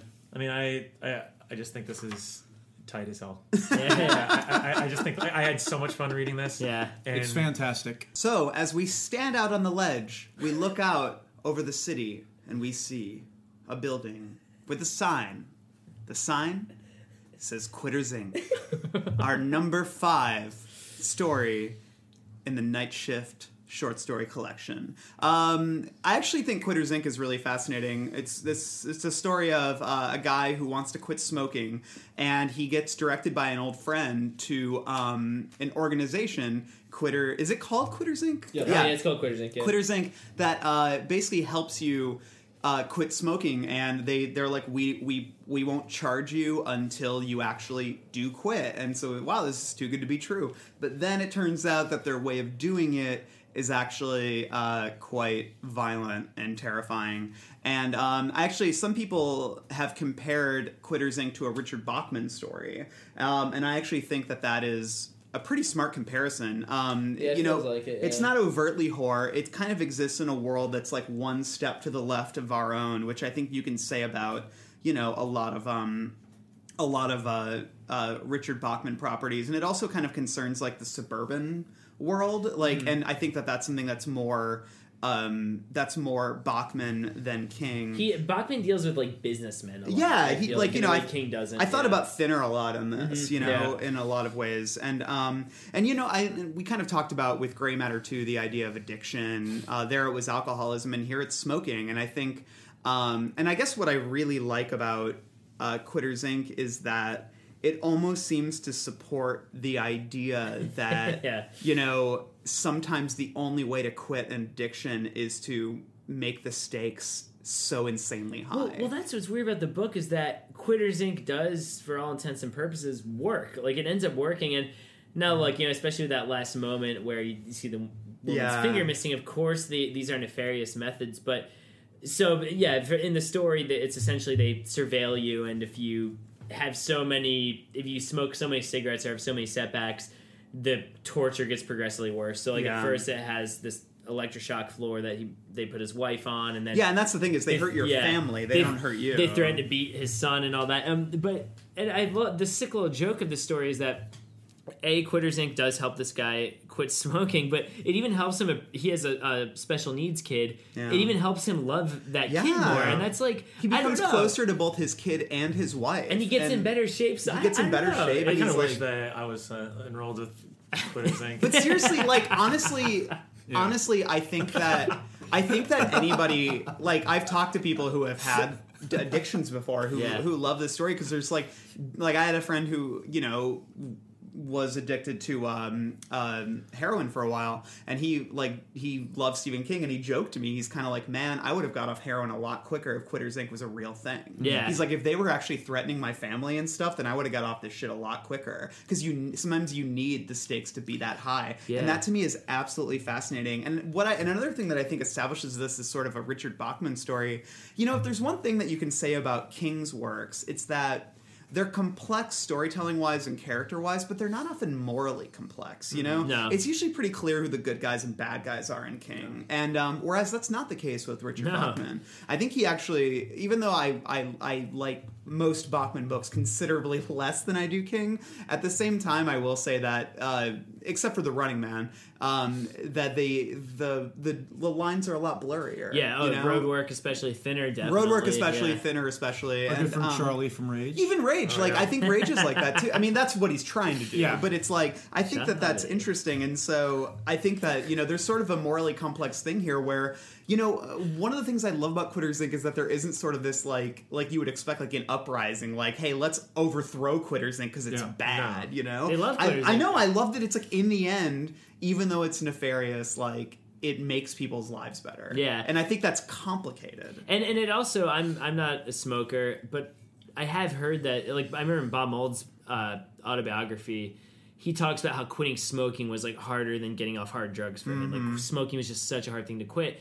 And so that, I not being an addict myself, I imagine that this book captures that addict's plight so much. And the thing we forget, too, is that the main character, I mean, he really only has the one misstep. And then seeing his wife on that electric shock floor, that's enough for him to quit cold turkey. And I would suspect that's like probably would be the case for a lot of people trying to quit smoking. Now, will they ever do it through those methods? Of course not. I don't think that would ever be legal. But like, you do wonder about the effectiveness of it. I love that it makes us ask those questions all while being kind of a fun little genre story. See, I don't know, because for me personally, like, I was really into Mountain Dew and Munchkins. Oh, this is true. Every morning at work. Wait, what are Munchkins? From Like Dunkin' Donuts, those little donuts. Yeah. Oh, One of those. Every I love morning, those. every God. morning at work from Monday through Friday, I get in the office around 8 o'clock. I sit down with my Mountain Dew and my 10 Munchkins from Dunkin' Donuts. 10 Munchkins. And I just sit there and eat them every on. morning. And this Dude, went I- on for about a year or two. So to go back to you, I think if you threaten, for instance, my brother Mac, I think I still would have continued to eat those Munchkins and Mountain Dew. I think Horrible. it takes a certain human being to be able to stop. Yeah, and I but don't think Donati or Quitters Inc. would have really convinced me to do that. And let me just say, Max Okay. Max Let me fried just on say. the electric floor I'm- and if Justin I'm- keeps popping the Munchkins. chocolate, let me please. just say, if I'm dancing on this electric floor and I come out, I'm not going to be like Richard Morrison's wife, where when you tell me what's going on and why it's happening, that I'm going to be like, oh, it's okay, it's That okay. was a that little was weird, the one yeah. thing that didn't sit well with me was that Yeah. she's actually like really like happy about the situation because she knows like he's really trying to stop smoking. I would have been like, fuck you, man. Like, How could you like, stand are up for kidding this? me? Yeah. First of all, I wouldn't have shown up. I would have been too busy back at home eating my Munchkins and Mountain Dew. Well, that's on you because so the first one is the electric shock of the wife. The second would be to shock you. So that's have fun. Also, you're a The troubled third child. is they would shock both of you. The fourth was to beat the son. Yeah. So I got news for you. we don't have kids, so Exactly. that works out. Did anybody five. else kind of hope that it got to the beating the son? No, I don't wanna see absolutely that. not. 5 was more painful beatings of son and wife, and so on. I think they maybe even Wait, when allude did to the like finger cut possible off rape happen? and stuff. No, so the finger cutoff is So, with he with the sees his friend Jimmy McCann, who Oh, I know, but when was that in the process? that was all for the weight. So because a lot of Oh, people, the weight. That was the Right, weight. Which yeah. is funny because when he first sees Jimmy McCann in the beginning, He says, "Oh, you look a little heavier," and that's when Jimmy McCann gets like grim looking because I think his Yeah. wife's finger just probably got Yeah. cut. It's off. Oh, that's he's yeah. probably- I do. Oh, sorry. Go So ahead. no, Mac. I was just gonna say it goes from that to breaking the limbs, and then the 10th infraction, you're shot to death. So Yeah. you're gonna probably, if you get to the 9th, you're probably gonna stop. Yeah. knowing the next one's death. And that's only happened to like 2% of them. But something I wondered about though is I know we're saving adaptations for later. In Cat's Eye, where they have the adaptation of Quitters Inc., I think it's more effective the way Cat's Eye does it. When he asks about the weight in the end, Donati jokes with him like, Yeah. "Oh, if you don't lose it, we'll cut off your wife's finger," and it's played like a joke. And so then the ending in Cat's Eye is more effective when he does see the woman's finger. I And it's would like, agree. ooh. And this though, I didn't get the sense that he was joking. I got the idea that like Donati was being serious, 100% and then he sees serious. it. So yeah. the little twist didn't quite land. Well, that's the whole Hollywood magic for you. Yeah. Hey, you know what? Sometimes big Hollywood knows how to tell a big story. Big Hollywood. But it's great. I mean, look, Cam. this it's another one. It's like it's like the legend that's slightly heightened. It's slightly pulpy. I think it's just fun. It's a fucking. Fun story. I think it's the kind of story where like the way it's written, you know. The questions of practicality, like wouldn't the wife go to the police or something? Yeah. Those are things that you just gotta let it go. That. Yeah, one thing I get it though, but and I do like that it's slightly cartoonish. Like one of my favorite moments in it, it's so silly, is that he gets the bill at the end, and he's like. And they charge him 50 cents for the electricity on the floor, and he's like, "They're charging for the electricity." It's I love like that. It's like a honeymooner thing. She's like, "Just pay it." Like I love that though. It reminded me of that. What's that story in Full Dark and No Stars where the guy's luck starts going great and like the bad stuff starts happening?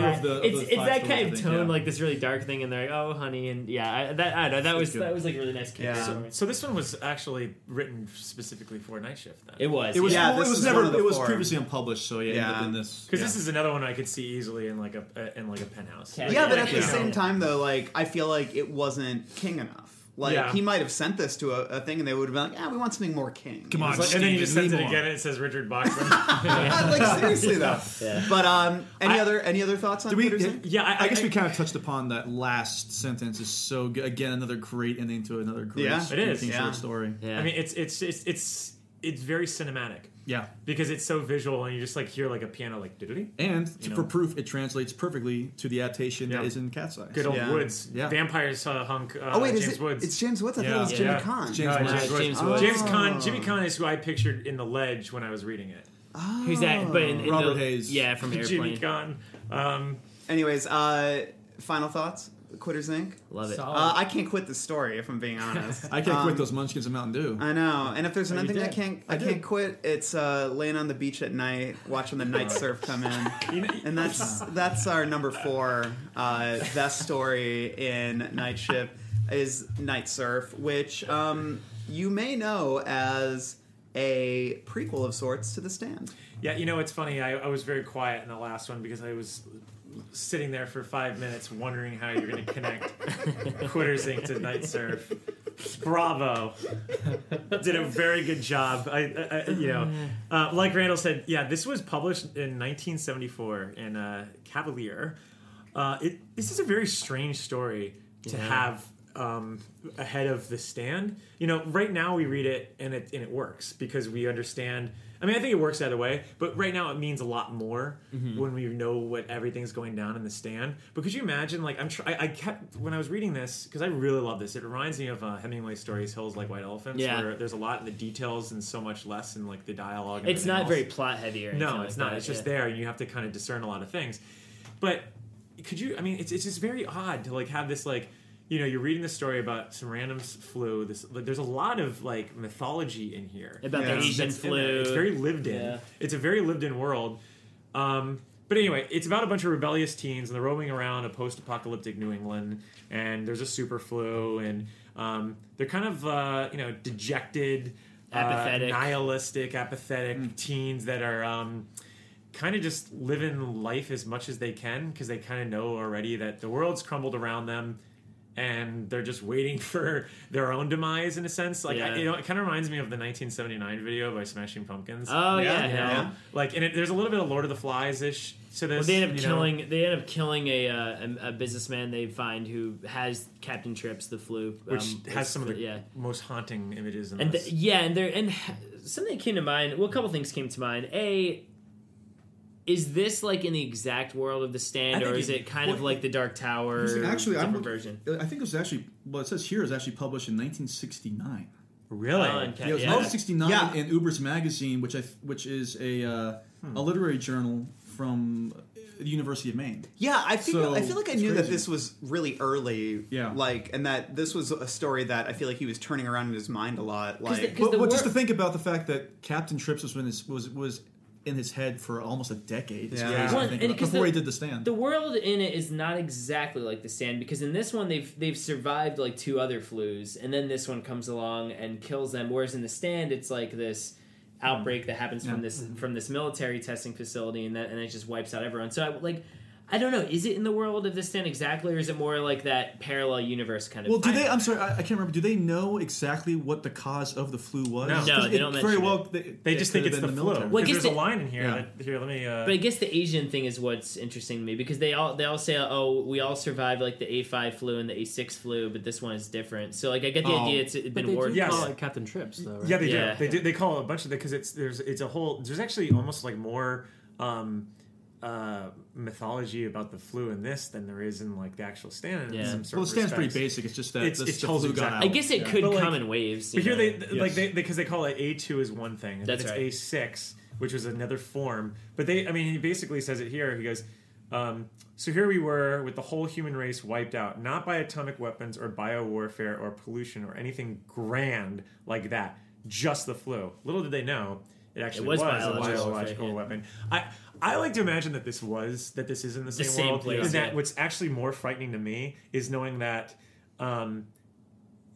somewhere else out there there's a really like philosophical battle between good and evil that's actually happening between Flag and Abigail's people.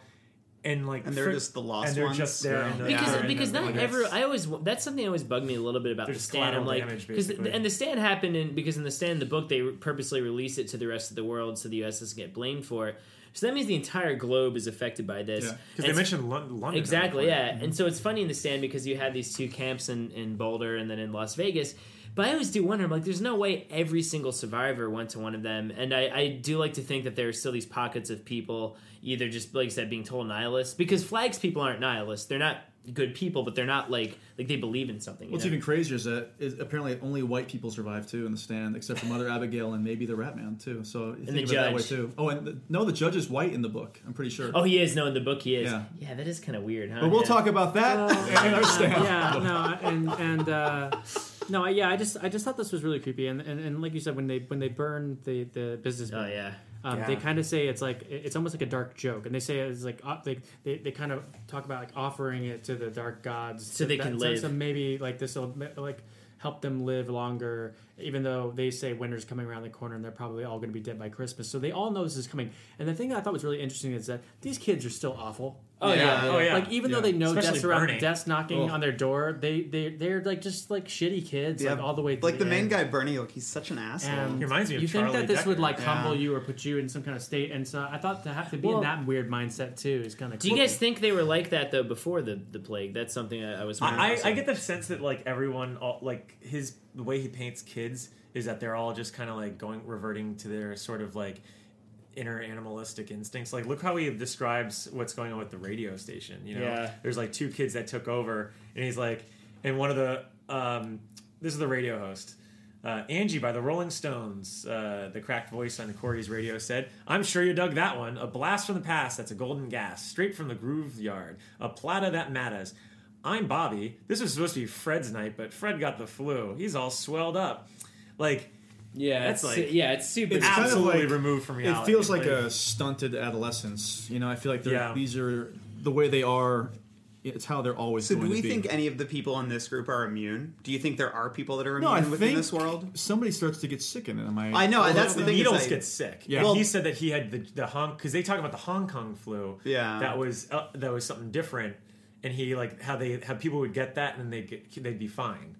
And that's what is different than from the Stand to what me. We know of in the Stand. But that's like you said because it could just all be part of the same thing, and it gets people get wiped out in waves.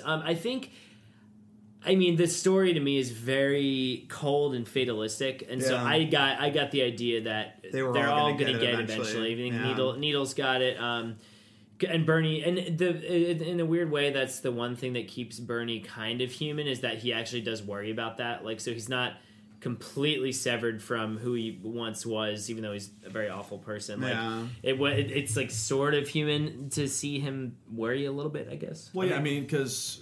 There's this really awful nightmare that he has on the passage too. He goes, he's talking about the man that they burned. Yeah, because I had sweaty, ugly dreams about Alvin Sacon.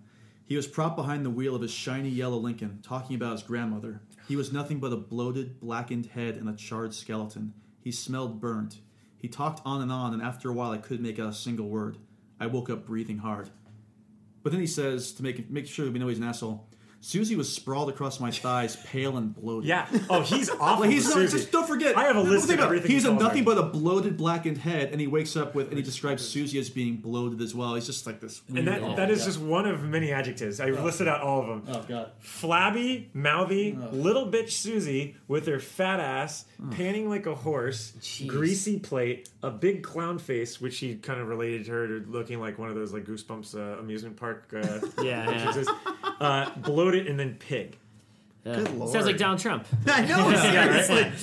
No, I haven't gotten to this part in The Stand yet, but there's a scene in the miniseries where Harold talks to a guy in a car who's a skeleton. Yeah. Who's kind of like a burned corpse. Is that in the book? And are they trying to connect that's in the miniseries? Well, that's in a dream that That's in a Harold dream has, that he has, but I don't think that's in it. But there is a bit where I feel like the bit where Larry's in the tunnel and the corpse for a second, and the corpse says "Hi, Larry" or something like that's in the book. Yeah. Your favorite character?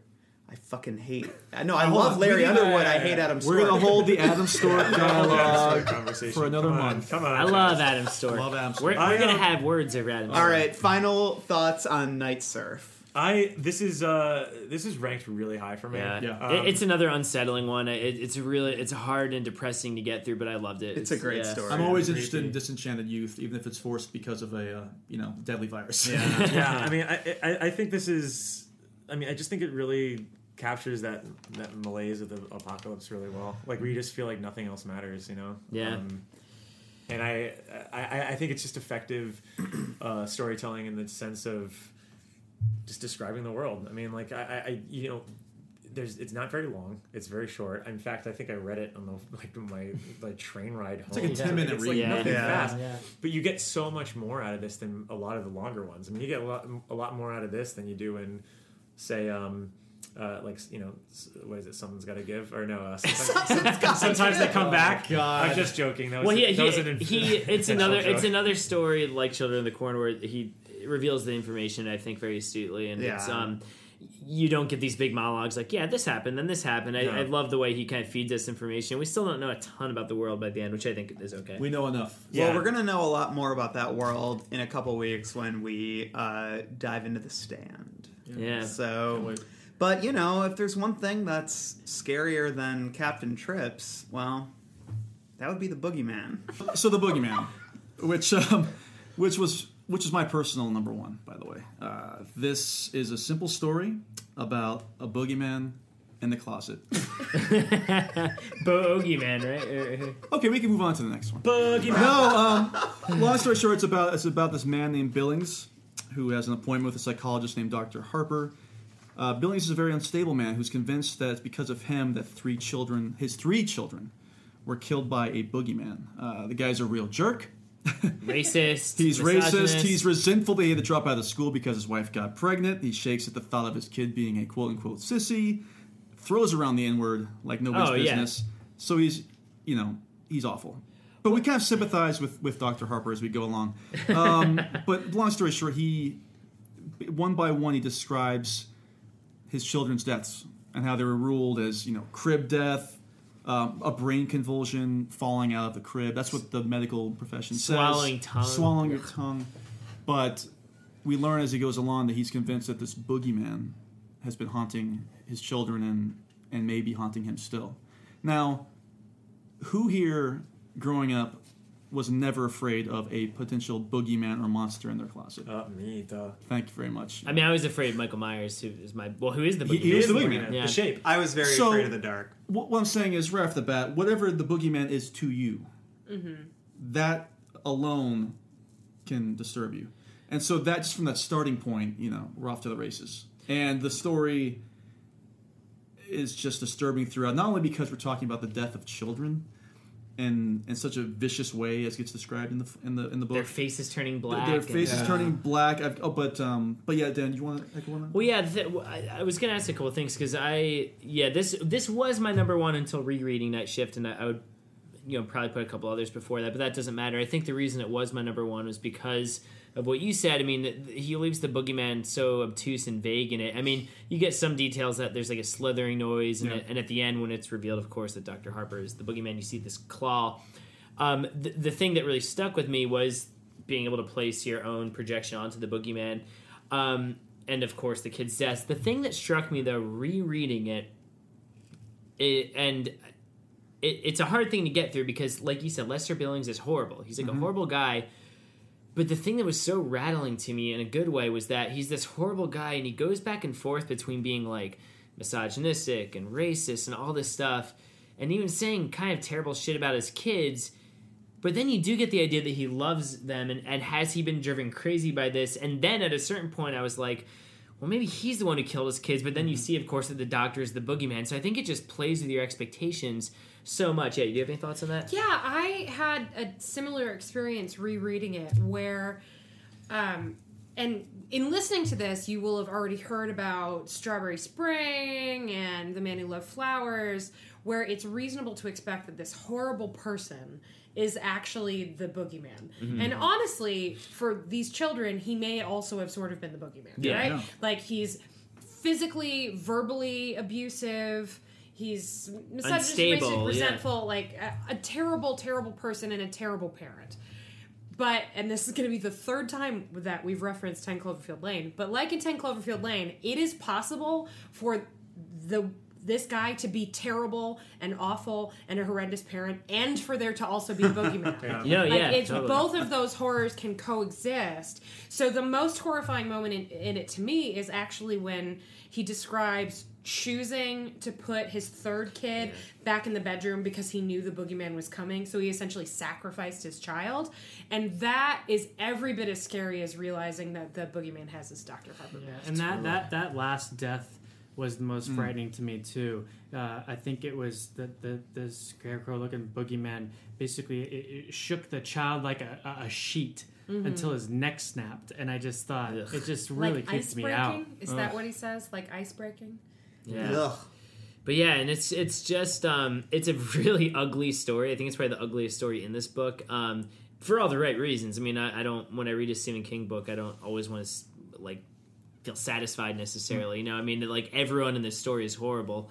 But yeah, so I love what you said about Cloverfield Lane. Like, oh yeah, this monster can exist, and so can this one, and they both result in. And that's a really interesting viewpoint. I think for me, it's like you said, Dan, there's an expectation, but it's like, for me, the idea of the boogeyman, like, it sounds so stupid. Yeah. You know what I mean? Oh, this is such a dark story, but like, you know, it's like, you know, but I think what I love is that he's almost investigating what the phrase boogeyman means, because kids are all scared of the boogeyman, but it is whatever it is, and it's something that you ostensibly grow out of, being afraid of the boogeyman. But I like, you know, but like you guys are saying, the boogeyman can manifest through like an actual malevolent spirit, or as, you know, a piece of shit father. But I think that for me, I almost feel, and like, this is an unpopular opinion, but I almost feel like calling it the boogeyman cheapens it a little bit. It's like, it hurts the story for me a little bit. But then you would lose that moment where the kids start saying the boogeyman, and the wife denies that she taught them that word, and the father doesn't believe them. Yeah, that to leave her. That is one of the moments that is. Can you imagine if a kid that like can barely say "I want some cookies" all of a sudden say, "Oh my god"? No, that's a good point. Yeah, that's a very good point. I think it goes back to what we were discussing before with The Man Who Loved Flowers. The assessment on that. There's a passage where he talks about how we were on a quiet street with nice neighbors. We were happy. I asked Rita once if she wasn't worried. You know, bad luck comes in threes and all that. She said, not for us. She said, Andy was special. She said, God had drawn a ring around him.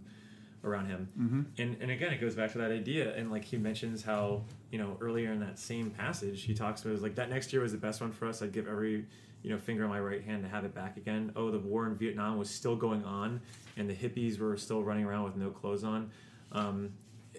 There's terror that's going out there. You know, the world is, you know, falling apart with Vietnam, the peace movement's going on and everything. And they want to believe that they can live in this like sort of microcosm of peace.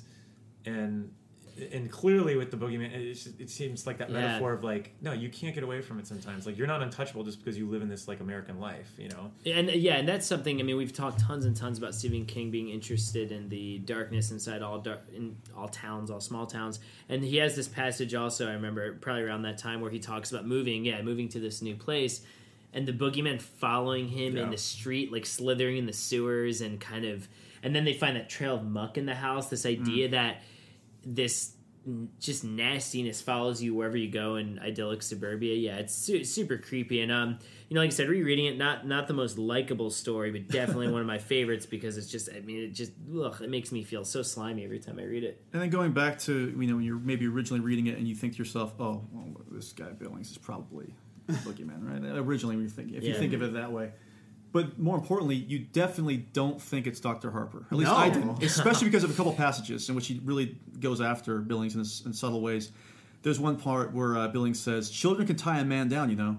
Women like that, especially when the man is brighter than they. Don't you find that's true?" Harper grunted noncommittally. Okay, so he's kind of like thinking this guy, Billings is an asshole. Yeah. And then there's another part here where is this moment? I mean, if you really think about it, though, like the whole doctor... like being it goes back. It goes back in the thing like when you actually really think about it, it's like, what the hell is a boogeyman like acting like a therapist? It is weird. I mean, I think don't overthink it. I know. That's the thing.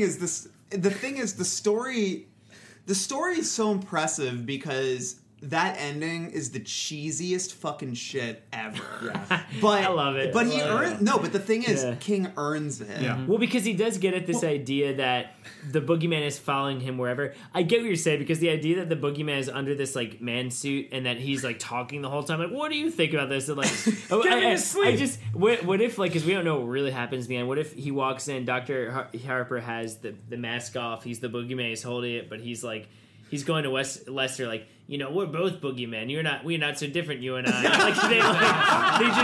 They just team up to be like horrible together. The Boogeyman brothers. I bet you all a nickel that I found the other passage Justin was looking for, which is, how could I go to Rita and admit I was wrong? I had to be strong. She was always such a jellyfish. Look how easy she went to bed with me when we weren't married. Yeah. Harper said, on the other hand, look how easily you went to bed with her. And I said, oh, snap! Yep, that's the other part. That is the other part. The boogeyman's a sex-positive feminist. Well, yeah, I mean, he's just terrified of change. Yeah, he is. Yeah, he's like the hippies. He's like Vietnam. So, any other final thoughts on the boogeyman? A couple things. Yeah, bring it on. They mention Tales from the Crypt in the story. Yeah. And so you have to kind of put yourself in that mindset of like he talks DC about Comics. A specific illustrator, doesn't he? He talks about a specific monster as he sees like the slithering. And I have to wonder if because he's Stephen King such good friends with Bernie Wrightson and everything, I wonder if that is an illustrator he also knew. And another part is when one of the second kid is screaming "Claws" over and over again, and he thinks that the kid means claws. And he second guesses himself and says, or maybe closet. Oh, I think Harper suggests either closet. Way. Yeah. Harper says maybe she was saying closet. So. It is weird thinking that. I mean, I love this story, but it is funny to think that, oh, well, the boogeyman is like a really articulate, has articulate speech. Like, oh, hello, welcome to my office. Yeah, so. Yeah. I mean, there's a lot to take out of this one, which I think is always the best. And it's just a straight up horror story too. Yeah, this one's still. I mean, it's maybe structurally not the best constructed. I mean, they're probably, and then thematically not. Oh, it's pretty great. But it just makes me feel so uneasy every time I read it. It just is gross. I love it. Hot take. Maybe the boogeyman is whatever you fear most, and what Billings fears most is self-exploration. Wow, maybe it's a little down. That is a great take, I will say. It's a very hot take. It's not even a hot take. It's a really... I like that. We just want to thank Mr. Beaumont Ogiman, Mr. Bogeman for scaring the hell out of us. But no, and the whole thing at the end where he's just saying "so nice" over and over again, just shambling over to him, and they say when he speaks, it sounds like he has like a mouthful of seaweed. He says it's just like disgusting. Yeah. There is something to be said about the whole helicopter parenting aspect of which he was obviously trying to buck. I think about that Mad About You episode where... my God. I know, look, I'm just going to try to weld it to another piece of pop culture. But there is a really controversial episode that that happened, which is controversial. It was. There was a controversial episode where the one that they have the kid and it's crying, and they don't want to go to the kid because that was part of like the train. Like you have to have the kid realize that they have to like grow up and it has to go on its own. And like they would always go over, like Helen Hunt's like, oh, I want to go. It's crying. The baby's crying. Can I go? And then like Paul Reiser's like, no, just leave her. We gotta, she needs to grow up. And I think that's like a hard part for any parent to go over is that sometimes you kind of have to let your kid conquer his own demons, and you can't always just like just leave her. She's gonna grow up. Just grow up. Yeah, that was my Paul Reiser. It was a bad call. I'm just waiting for the closet door to open and Mr. Bozeman comes in and everyone starts clapping. No, but it's Paul Reiser. You hear the bongos like, "Tell me why I love you like I do." Well, you know what? That was a great talk, but I think it's time to boogie woogie woogie on down the ladder to something called the last rung on the ladder. This is our number 2. That's right, number 2 best story in Night Shift. And the best part about this is that it's a different kind of a horror story. Yes, it's definitely a drama more so, but it's the kind of thing that just never leaves you. And I think that's the most haunting thing of all. It's about this character Larry. He's on his way home with his father from a funeral. On the way, he recounts a story about his childhood, where his sister and he would climb up an old ladder in a barn near the house. They were told not to play on it, but they go anyways. One day, a rung on the ladder breaks, and the girl almost falls to her death, if not for Larry, who saves her by building up all this hay to break her fall. Over the course of the flight, he keeps recounting the rest of the story of his sister and the rest of her life, which is pretty tragic.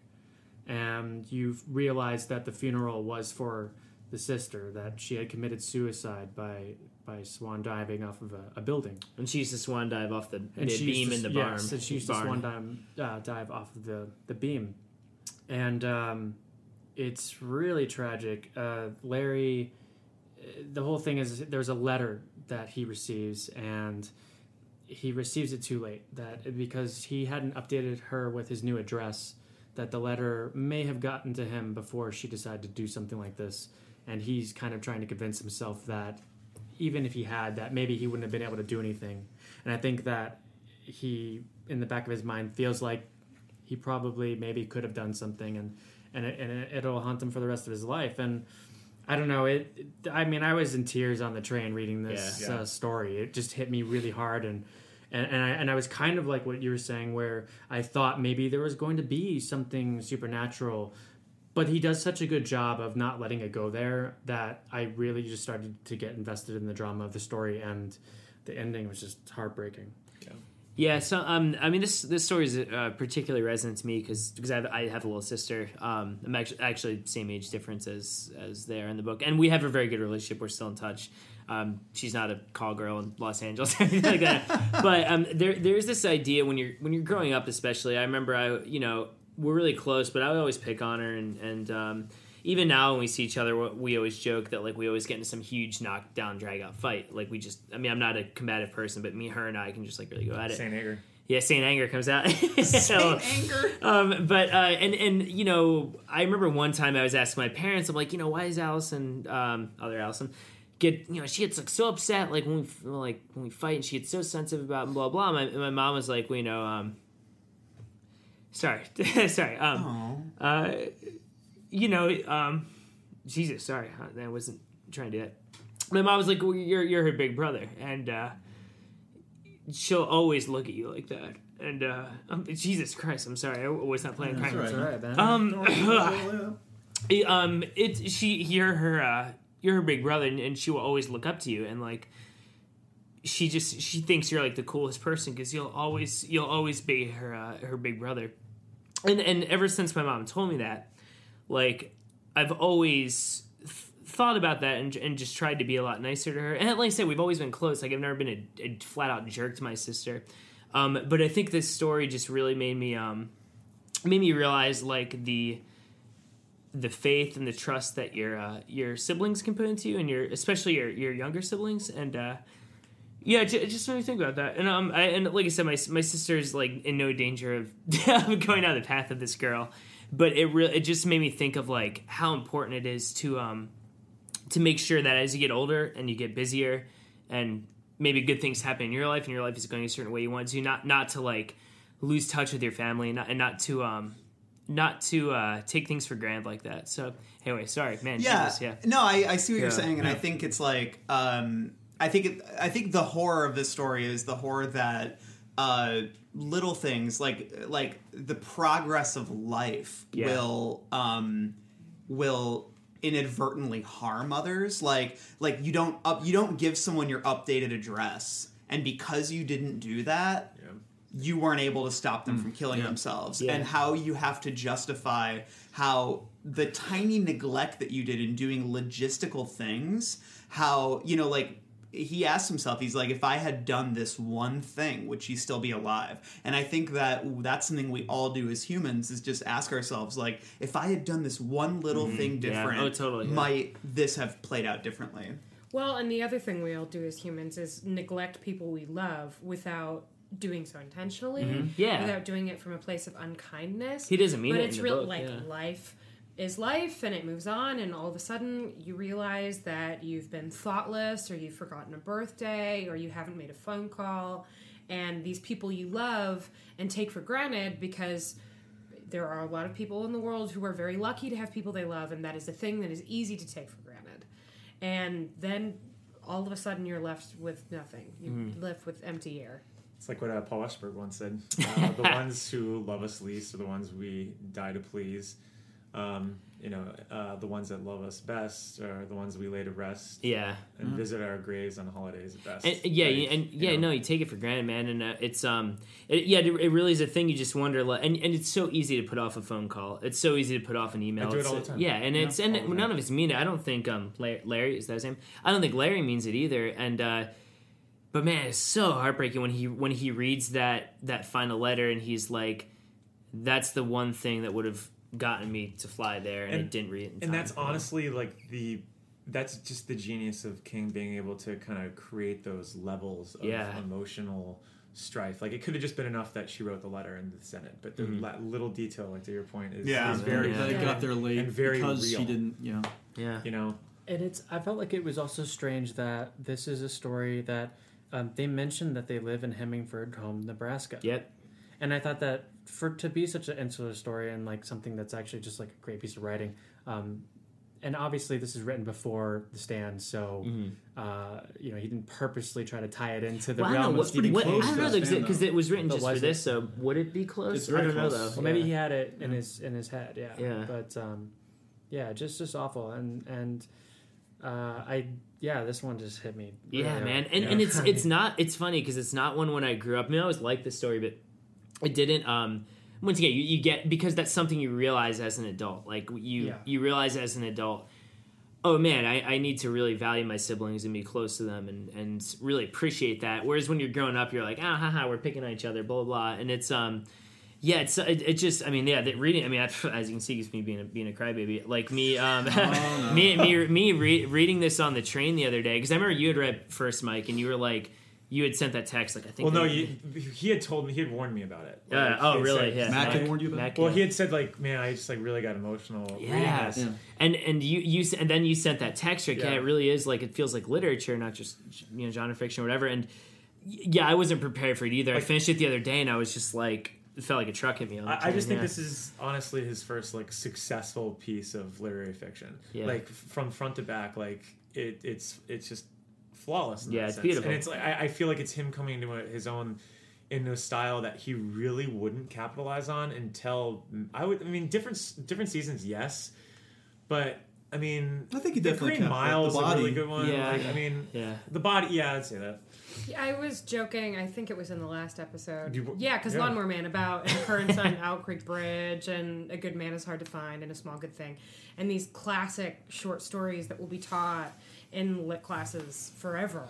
And this feels of a piece with those kinds of stories. Oh, absolutely. I mean, like I was talking about, I read this when I was 7. I've been haunted by it. You mentioned that in the first ever episode. since. It moved me very deeply. It means something different to me as an adult, but it affected me very deeply as a child. And I think that literature that can grow with you in that way is a real gift. I agree, and not to get off on a tirade here, but the sad thing is that this story probably will never be taught in classes because of the way that a lot of the main literary circles view King, and I think it's a fucking shame. It really is, because it's a beautiful story. It's beautifully told.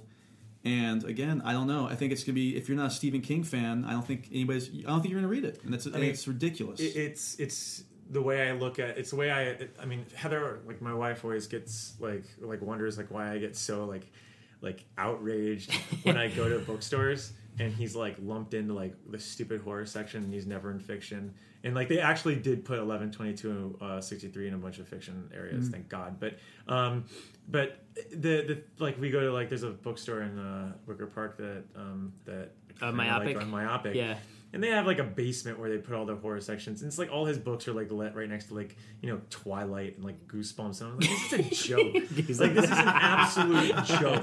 Like I don't know, Monster Blood's pretty good. Like Monster Blood's pretty great. But Welcome to Dead House and Last Rung on the Ladder. Like, but it just drives me nuts because again, like, and this is gonna be something that you're gonna hear from me again and again, like over these podcasts. Like I hate this snark that comes with literary fiction and like these literary writers, like because I heard about it nonstop, like at FSU, I like hated all my teachers there. Oh, they because they were so against genre. Weingartner wouldn't because he was buddies with Stephen King, but everyone else they would. But there would be like some writers that were in there that would just like sit there and like dig into like all this genre stuff. And I grew up on that stuff, and I like that stuff because I feel like that's like, first off, it's not that easy to write. Go tell that to Rod Serling, who wrote like amazing, countless fucking great stories for the Twilight Zone again and again and again and again.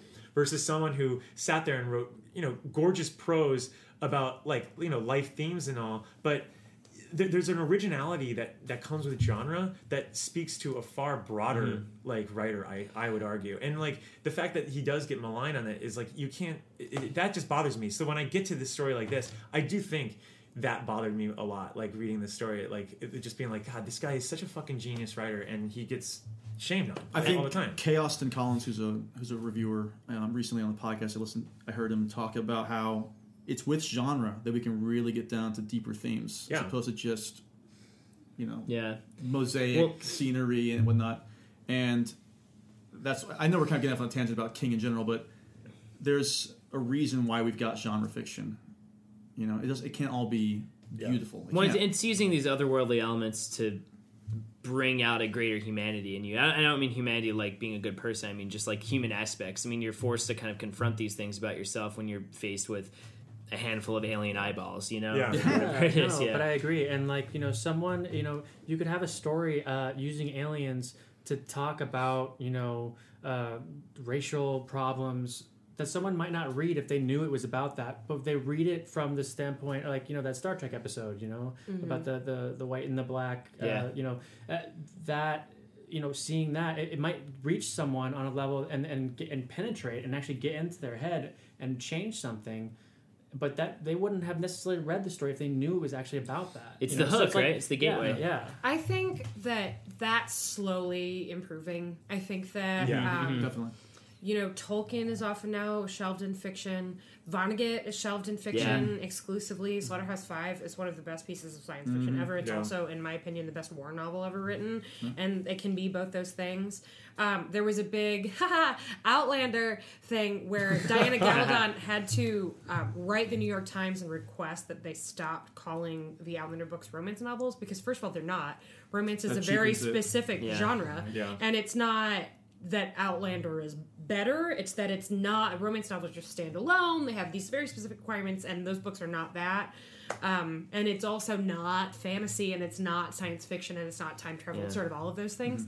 And gradually, I think those books are starting to break. Like Murakami is a genre writer. Yeah. No one would ever say, "Oh, well, let's make sure he stays in science fiction." So I'm hoping that we're going to start to see those break down more and more as things like the Harry Potter series become more and more ubiquitous. And, I want to, at the end of the day, I mean, I kind of love that a story like this can exist in the same collection as like Graveyard Shift. I think that's just like a testament to Lawnmower Man. Green Pubes. That's so wild. It really is. Wild. Think about Green Pubes in that last passage of or just like he writes about green pubes, but then he could write about like this, like I mean, just look how just real this feels. I mean, like he writes. I remember that day very clearly. The sky was overcast, and while it wasn't cold, you could feel it wanting to be cold, wanting to get down to the business of frost and freeze, snow and sleet. The fields were stripped. The animals were sluggish and morose. There seemed to be funny little drafts in the house that had never been there before. On a day like that, the only really nice place to be was the barn. It was warm, filled with the pleasant mixed aroma of hay and fur and dung, and with the mysterious chuckling, cooing sounds of the barn swallows high up in the third loft. If you creaked your neck up, you could see the white November light coming through the clinks in the roof and try to spell your name. It was a game that really only seemed agreeable on overcast autumn days. Like, that is some, like, Robert Frost beautiful, stuff. man. It's fucking beautiful. That is gorgeous. Yeah. And, like, and it's in the same story as, like, the the giant rat, like, that's blind or whatever. So, you know, anybody who ever has a problem with Stephen King, lick my 9. On that note, final thoughts? Last rung on the ladder? No, I think it's great, man. It's very good. Beautiful, beautiful story. I think the best way to cap off our discussion is if we all just have one for the road, which is our number one. That was almost sweet, right? Exactly. I didn't want to end it on a silly one. I wanted to be sort of, one for the road. Well, One for the Road was originally published in Maine Magazine circa April 77. So Maine Magazine. Maine Magazine. Everyone's go-to for Maine hot news. I mean, could you imagine this story? Like pulling up Maine Magazine. First off, I've never read Maine Magazine before. Is it like because Maine's a vacation state, so is it like a tourist magazine? I imagine it's a tourist magazine, and they're like, hey, Maine's got Stephen King, and look what he's bringing to the table. Like, this is how he views Maine. Anyway, guys, I only read Maine for the articles. Yeah. I like the hot spreads, or should I say the cold spreads? The cold spreads. Anyway, this is a coda to Salem's Lot, a sequel, if you will, in the best kind. The best kind of sequel. Amazing. Here's the hook. During a massive blizzard all across Maine, a couple of old souls at a local watering hole help a stranded tourist from New York / New Jersey save his family from the vampires of Salem's Lot. Yeah. That's the pitch. And that's it, yeah. It's like, it's a little bit of a... if I had to pitch it to a Hollywood agent right now, it's... Grumpy Old Men meets 30 Days of Night. Why do your notes say Halloween for Rednecks? Okay, now I have the Halloween for Rednecks on there because the way that they come into the bar, it reminds me of the rednecks that are just sitting there, like in Halloween 4, where they're all just like on their own. Oh, that's like, right. Yeah, Earl, let's go do something, and then they dunk dunk dunk dunk dunk dunk, like, and then they go off and save the kid. Here's a question: is there a better touch and go sequel than this? I mean, I feel like this is exactly what I wanted and needed after Salem's Lot. I mean, it not only does it it proves that vampires still exist. Yeah. And this is 2 years later. And this is 2 years later. And then it also proves that everything that will happen, is now mythology, and it's become this urban legend. And I think one of the powers of this story for me was that we kind of feel like the old timers. Like, we know what's happening. Like, we actually know more than them. Yeah. Because like when Booth and Herb, which I fucking love Herb, when they start kind of whispering about the lot and they relate to some things and the things that burned down, we know who burned it down. Which they don't. They don't, yeah. They don't know about Ben Mears. And that's kind of cool and powerful. Like, I think that's what we love as sequels, is when we're able to see the story omniscient evolve. Reader, we're the omniscient, narrator. What I love about this is that it gets at this idea that yes, they're still vampires, but it also makes it clear that there are not enough of them to overrun the outlying communities. It's more, it's almost like, don't go into that part of town, And that is so effective because I love this idea of it just being these salty Maine locals just knowing we cannot go into that town. If we don't go into that town, then we're okay. And I also because this book is filled with a lot of ugly characters in general, I love that the two guys at the center of this, they know how dangerous it is. They know that there's a very slim chance of any of them getting out alive,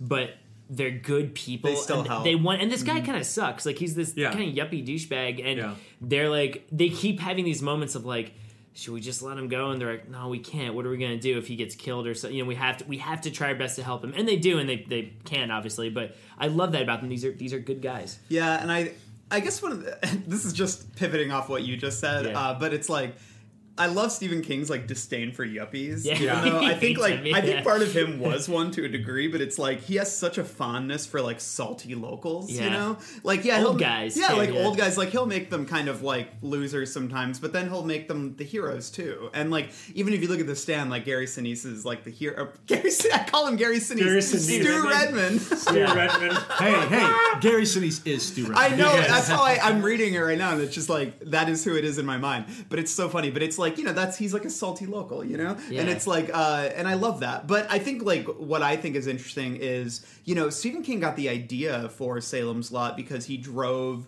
by this town with a friend when he was in college, and basically there was a story about this town that it just was abandoned. Like one day everyone was gone, and it reminded him of Roanoke, you know, like the old Roanoke story, which he's used in multiple, like especially in Storm of the Century and stuff like that. He loves to call upon that idea of like a whole town mysteriously vanishing, and in a lot of ways, like One for the Road is more in the spirit of that initial spark that inspired Salem's Lot, in the sense that, you know, that is the legend that exists, is that Salem's Lot is a dead town. King is kind of he's this the main guy is kind of like in a way surrogate for King's experience. And he's driving by this town, and I just hear, and I mean, we've talked about this a ton, but once again, he establishes the idea of what this bar is like so well, and what these guys are like, and what their relationship is like, and he does that for a good little while before the New Jersey yuppie comes in, and it just unfolds so perfectly, and it's very simple. Like there's nothing especially complex about this story. It's just a good yarn, and like you said, we're so accustomed now to sequels being either just retreads or like bigger and better versions of the original, and this is not that. This is just like, okay, what would realistically happen if this town full of vampires got mostly wiped out, but not quite, and someone happened to stumble upon it a couple of years later, and that's really all it is. And the thing about Salem's Lot, the original novel, is it's so pastoral too, you know? And you can see everything. You can see the house up on the hill from far away. But now we're in the dead of winter. You can't see anything. You've got snow blindness. So it's another great twist on not just having this be a sequel, like you said, bigger and better.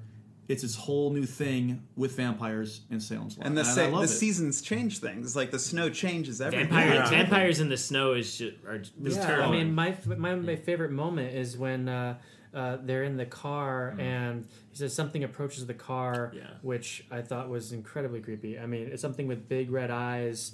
It says, I thought I could see some sort of slumped form fading back from the car, back into the snow. But that could have been imagination. It's that's creepy. something that the horror writer Ramsey Campbell does a lot that I love, which is the idea that it's characters like seeing something but then immediately writing it off. Writing it off. Like there's this line in this one Ramsey Campbell book, the Grin of the Dark, where he talks about he's like that man running alongside the train can't be 10 feet tall, can he? You know, and it's like, it's like he'll just say a line like that and then move on, and that's all he'll say. I love that though. About that figure you're bringing up, I actually had a question. He hasn't really answered either way, so I'm just curious what you guys think, because I was wondering, is that the vampire that turned the wife and daughter that's slinking away, or is it the wife? I kind of like to prefer that it's a vampire that turned them, and that's you never see. I think that is a good idea. Yeah, I think it's the vampire that probably turned them. Because when they get out, then you think the turn is that recent? They say that they see the footsteps of the kid and the wife. And they mention that if they had gone even just a little bit, minutes later, they wouldn't have seen those footsteps. So those are fresh. Yeah. So it couldn't have been, and that was going the other way, and then so it had to have been that. So it probably was the other so vampire.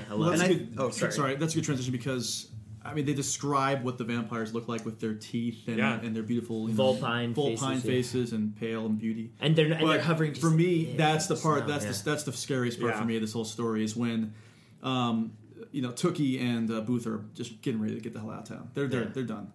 And so they're about to leave, and all of a sudden, Mister, she said in a high, clear voice as sweet as morning mist, won't you help me find my mother? She's gone, and I'm so cold. Honey, I said, you better get in the truck. Your mother's... I broke off. And if there was ever a time in my life I was close to swooning, that was the moment.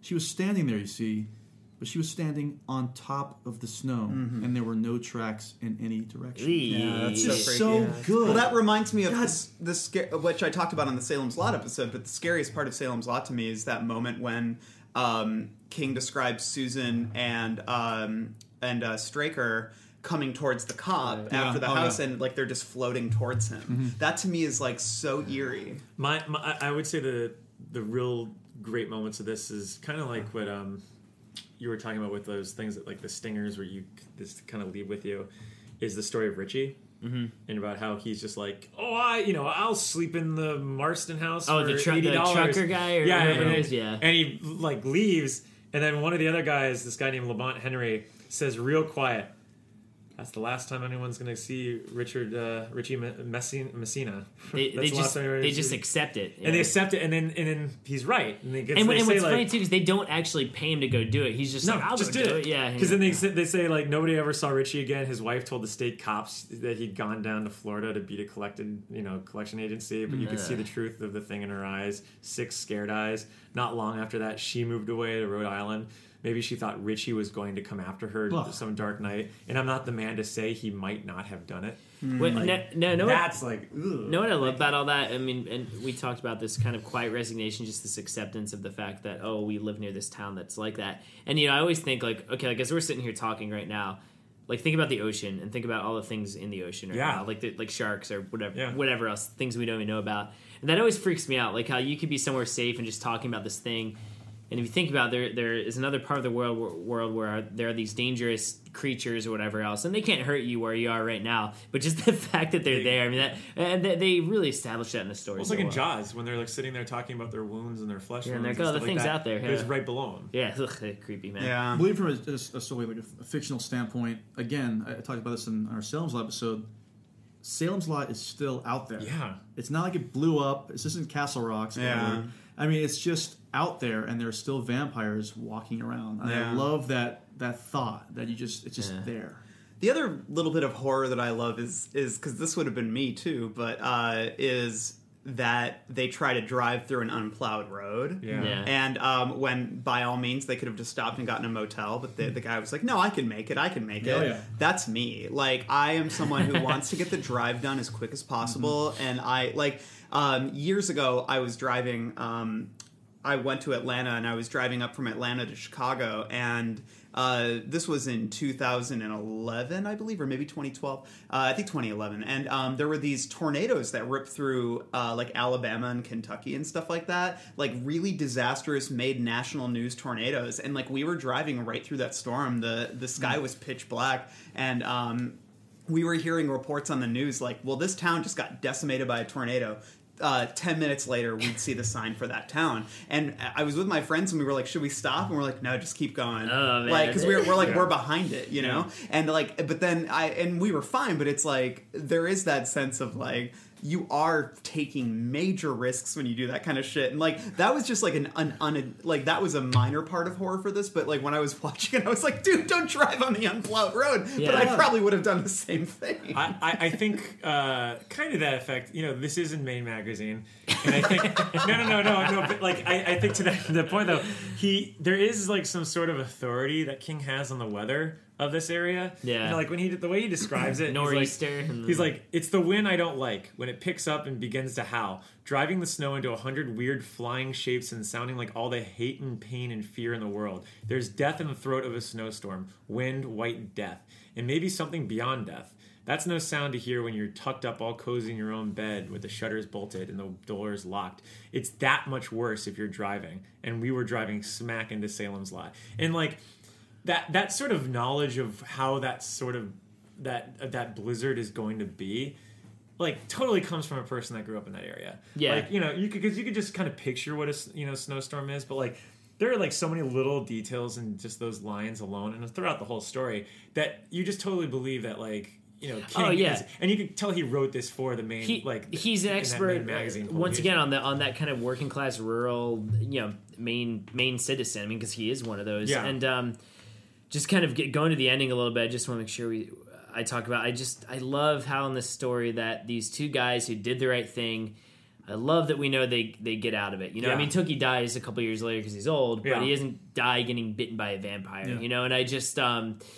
It's just a really nice refresher from stories like Grey Matter is great, but at the end you're like, oh, these guys everybody's fucked. Everyone might be fucked. I like that these two guys are able to like get back to the comfort of their bar, and they don't compromise the horror at all because they allow more teasers. Yeah. You know, like they talk about how hitchhikers occasionally disappear. Yeah. Or always things in the lot go pretty much as they always have. Yeah. You know, yep, that's how it goes around here. Now you know, don't go down that road. Also, one of the of the best kickers in the whole book.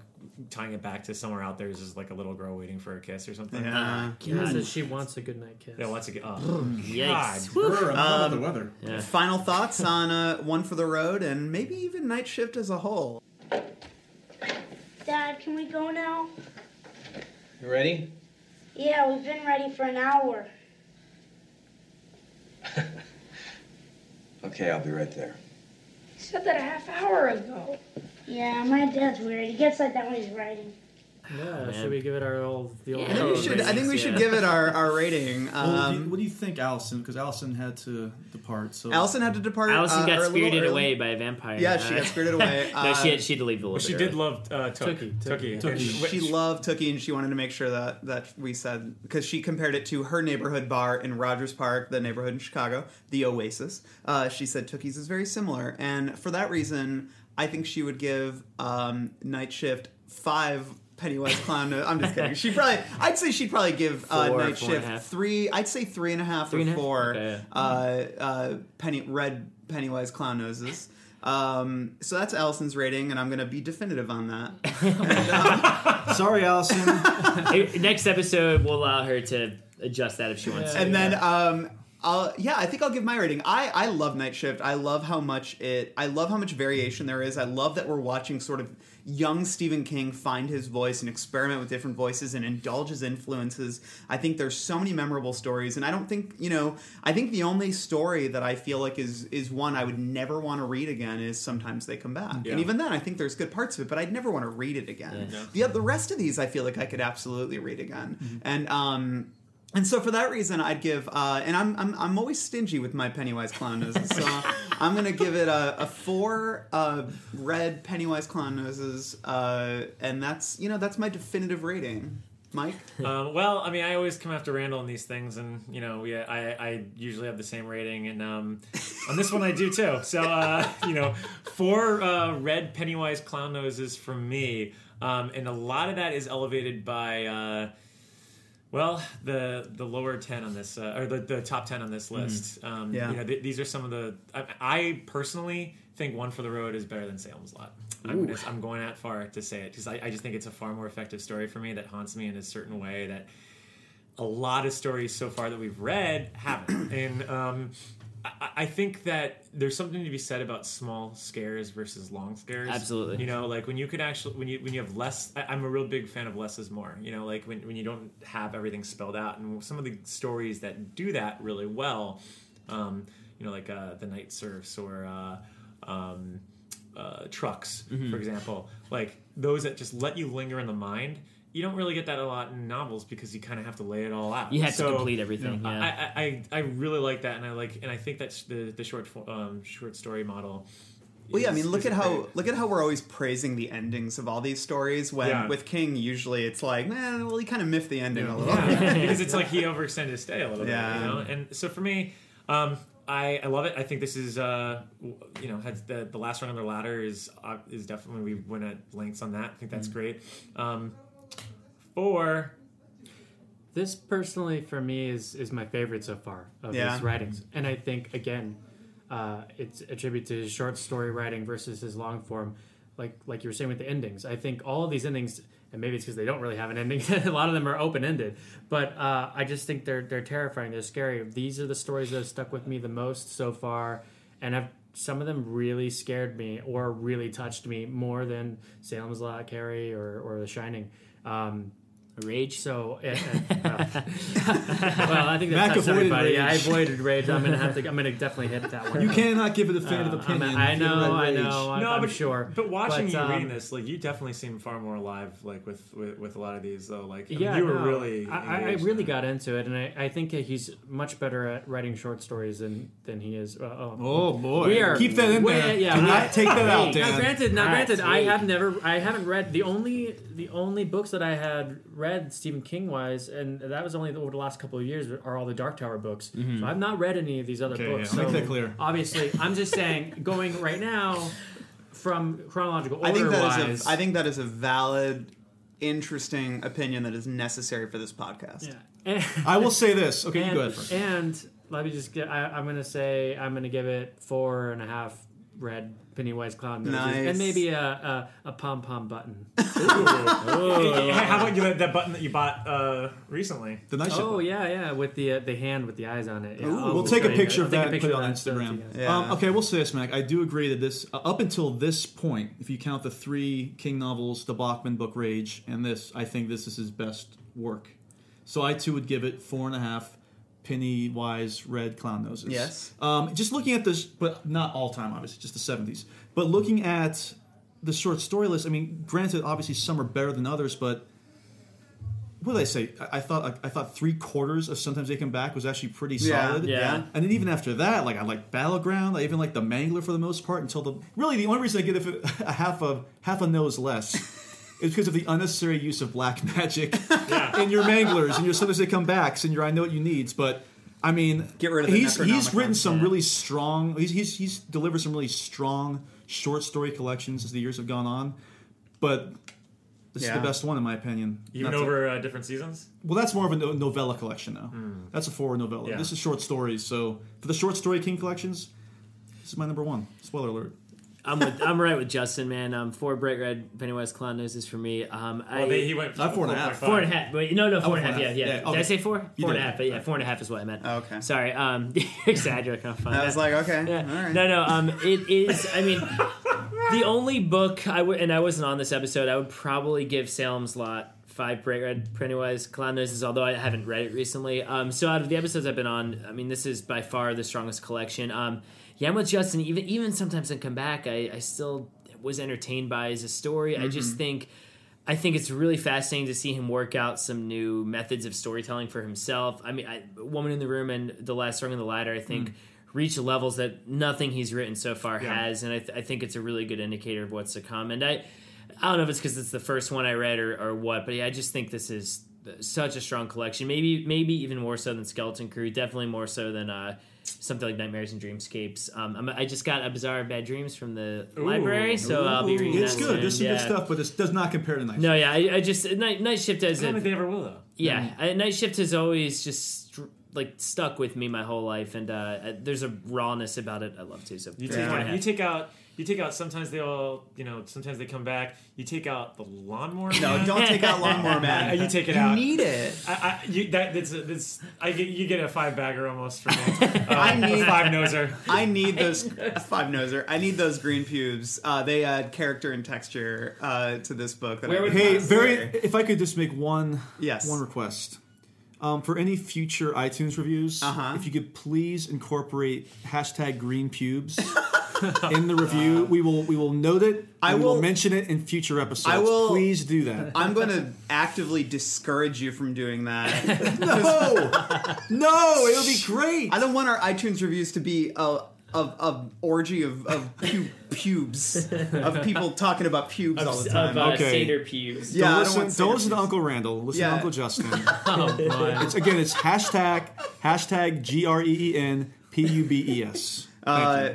Here's a funny story. My friends and I went. My brother worked at Meijer, which was a Walmart type store in Michigan.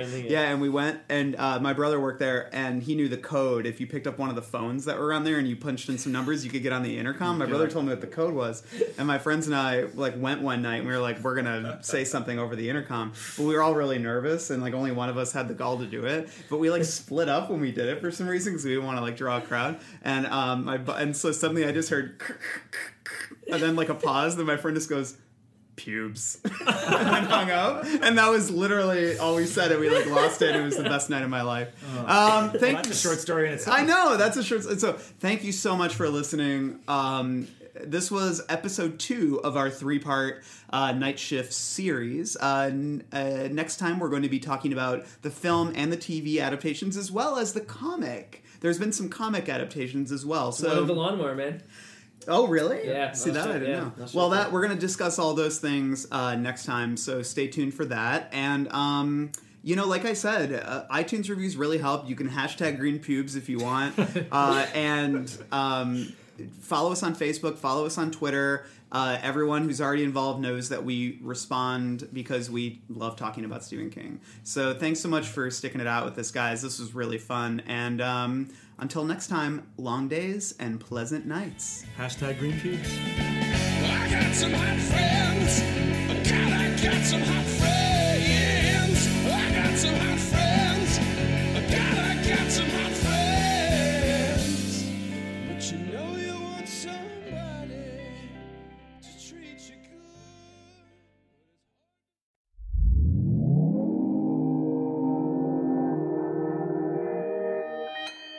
Consequence Podcast Network.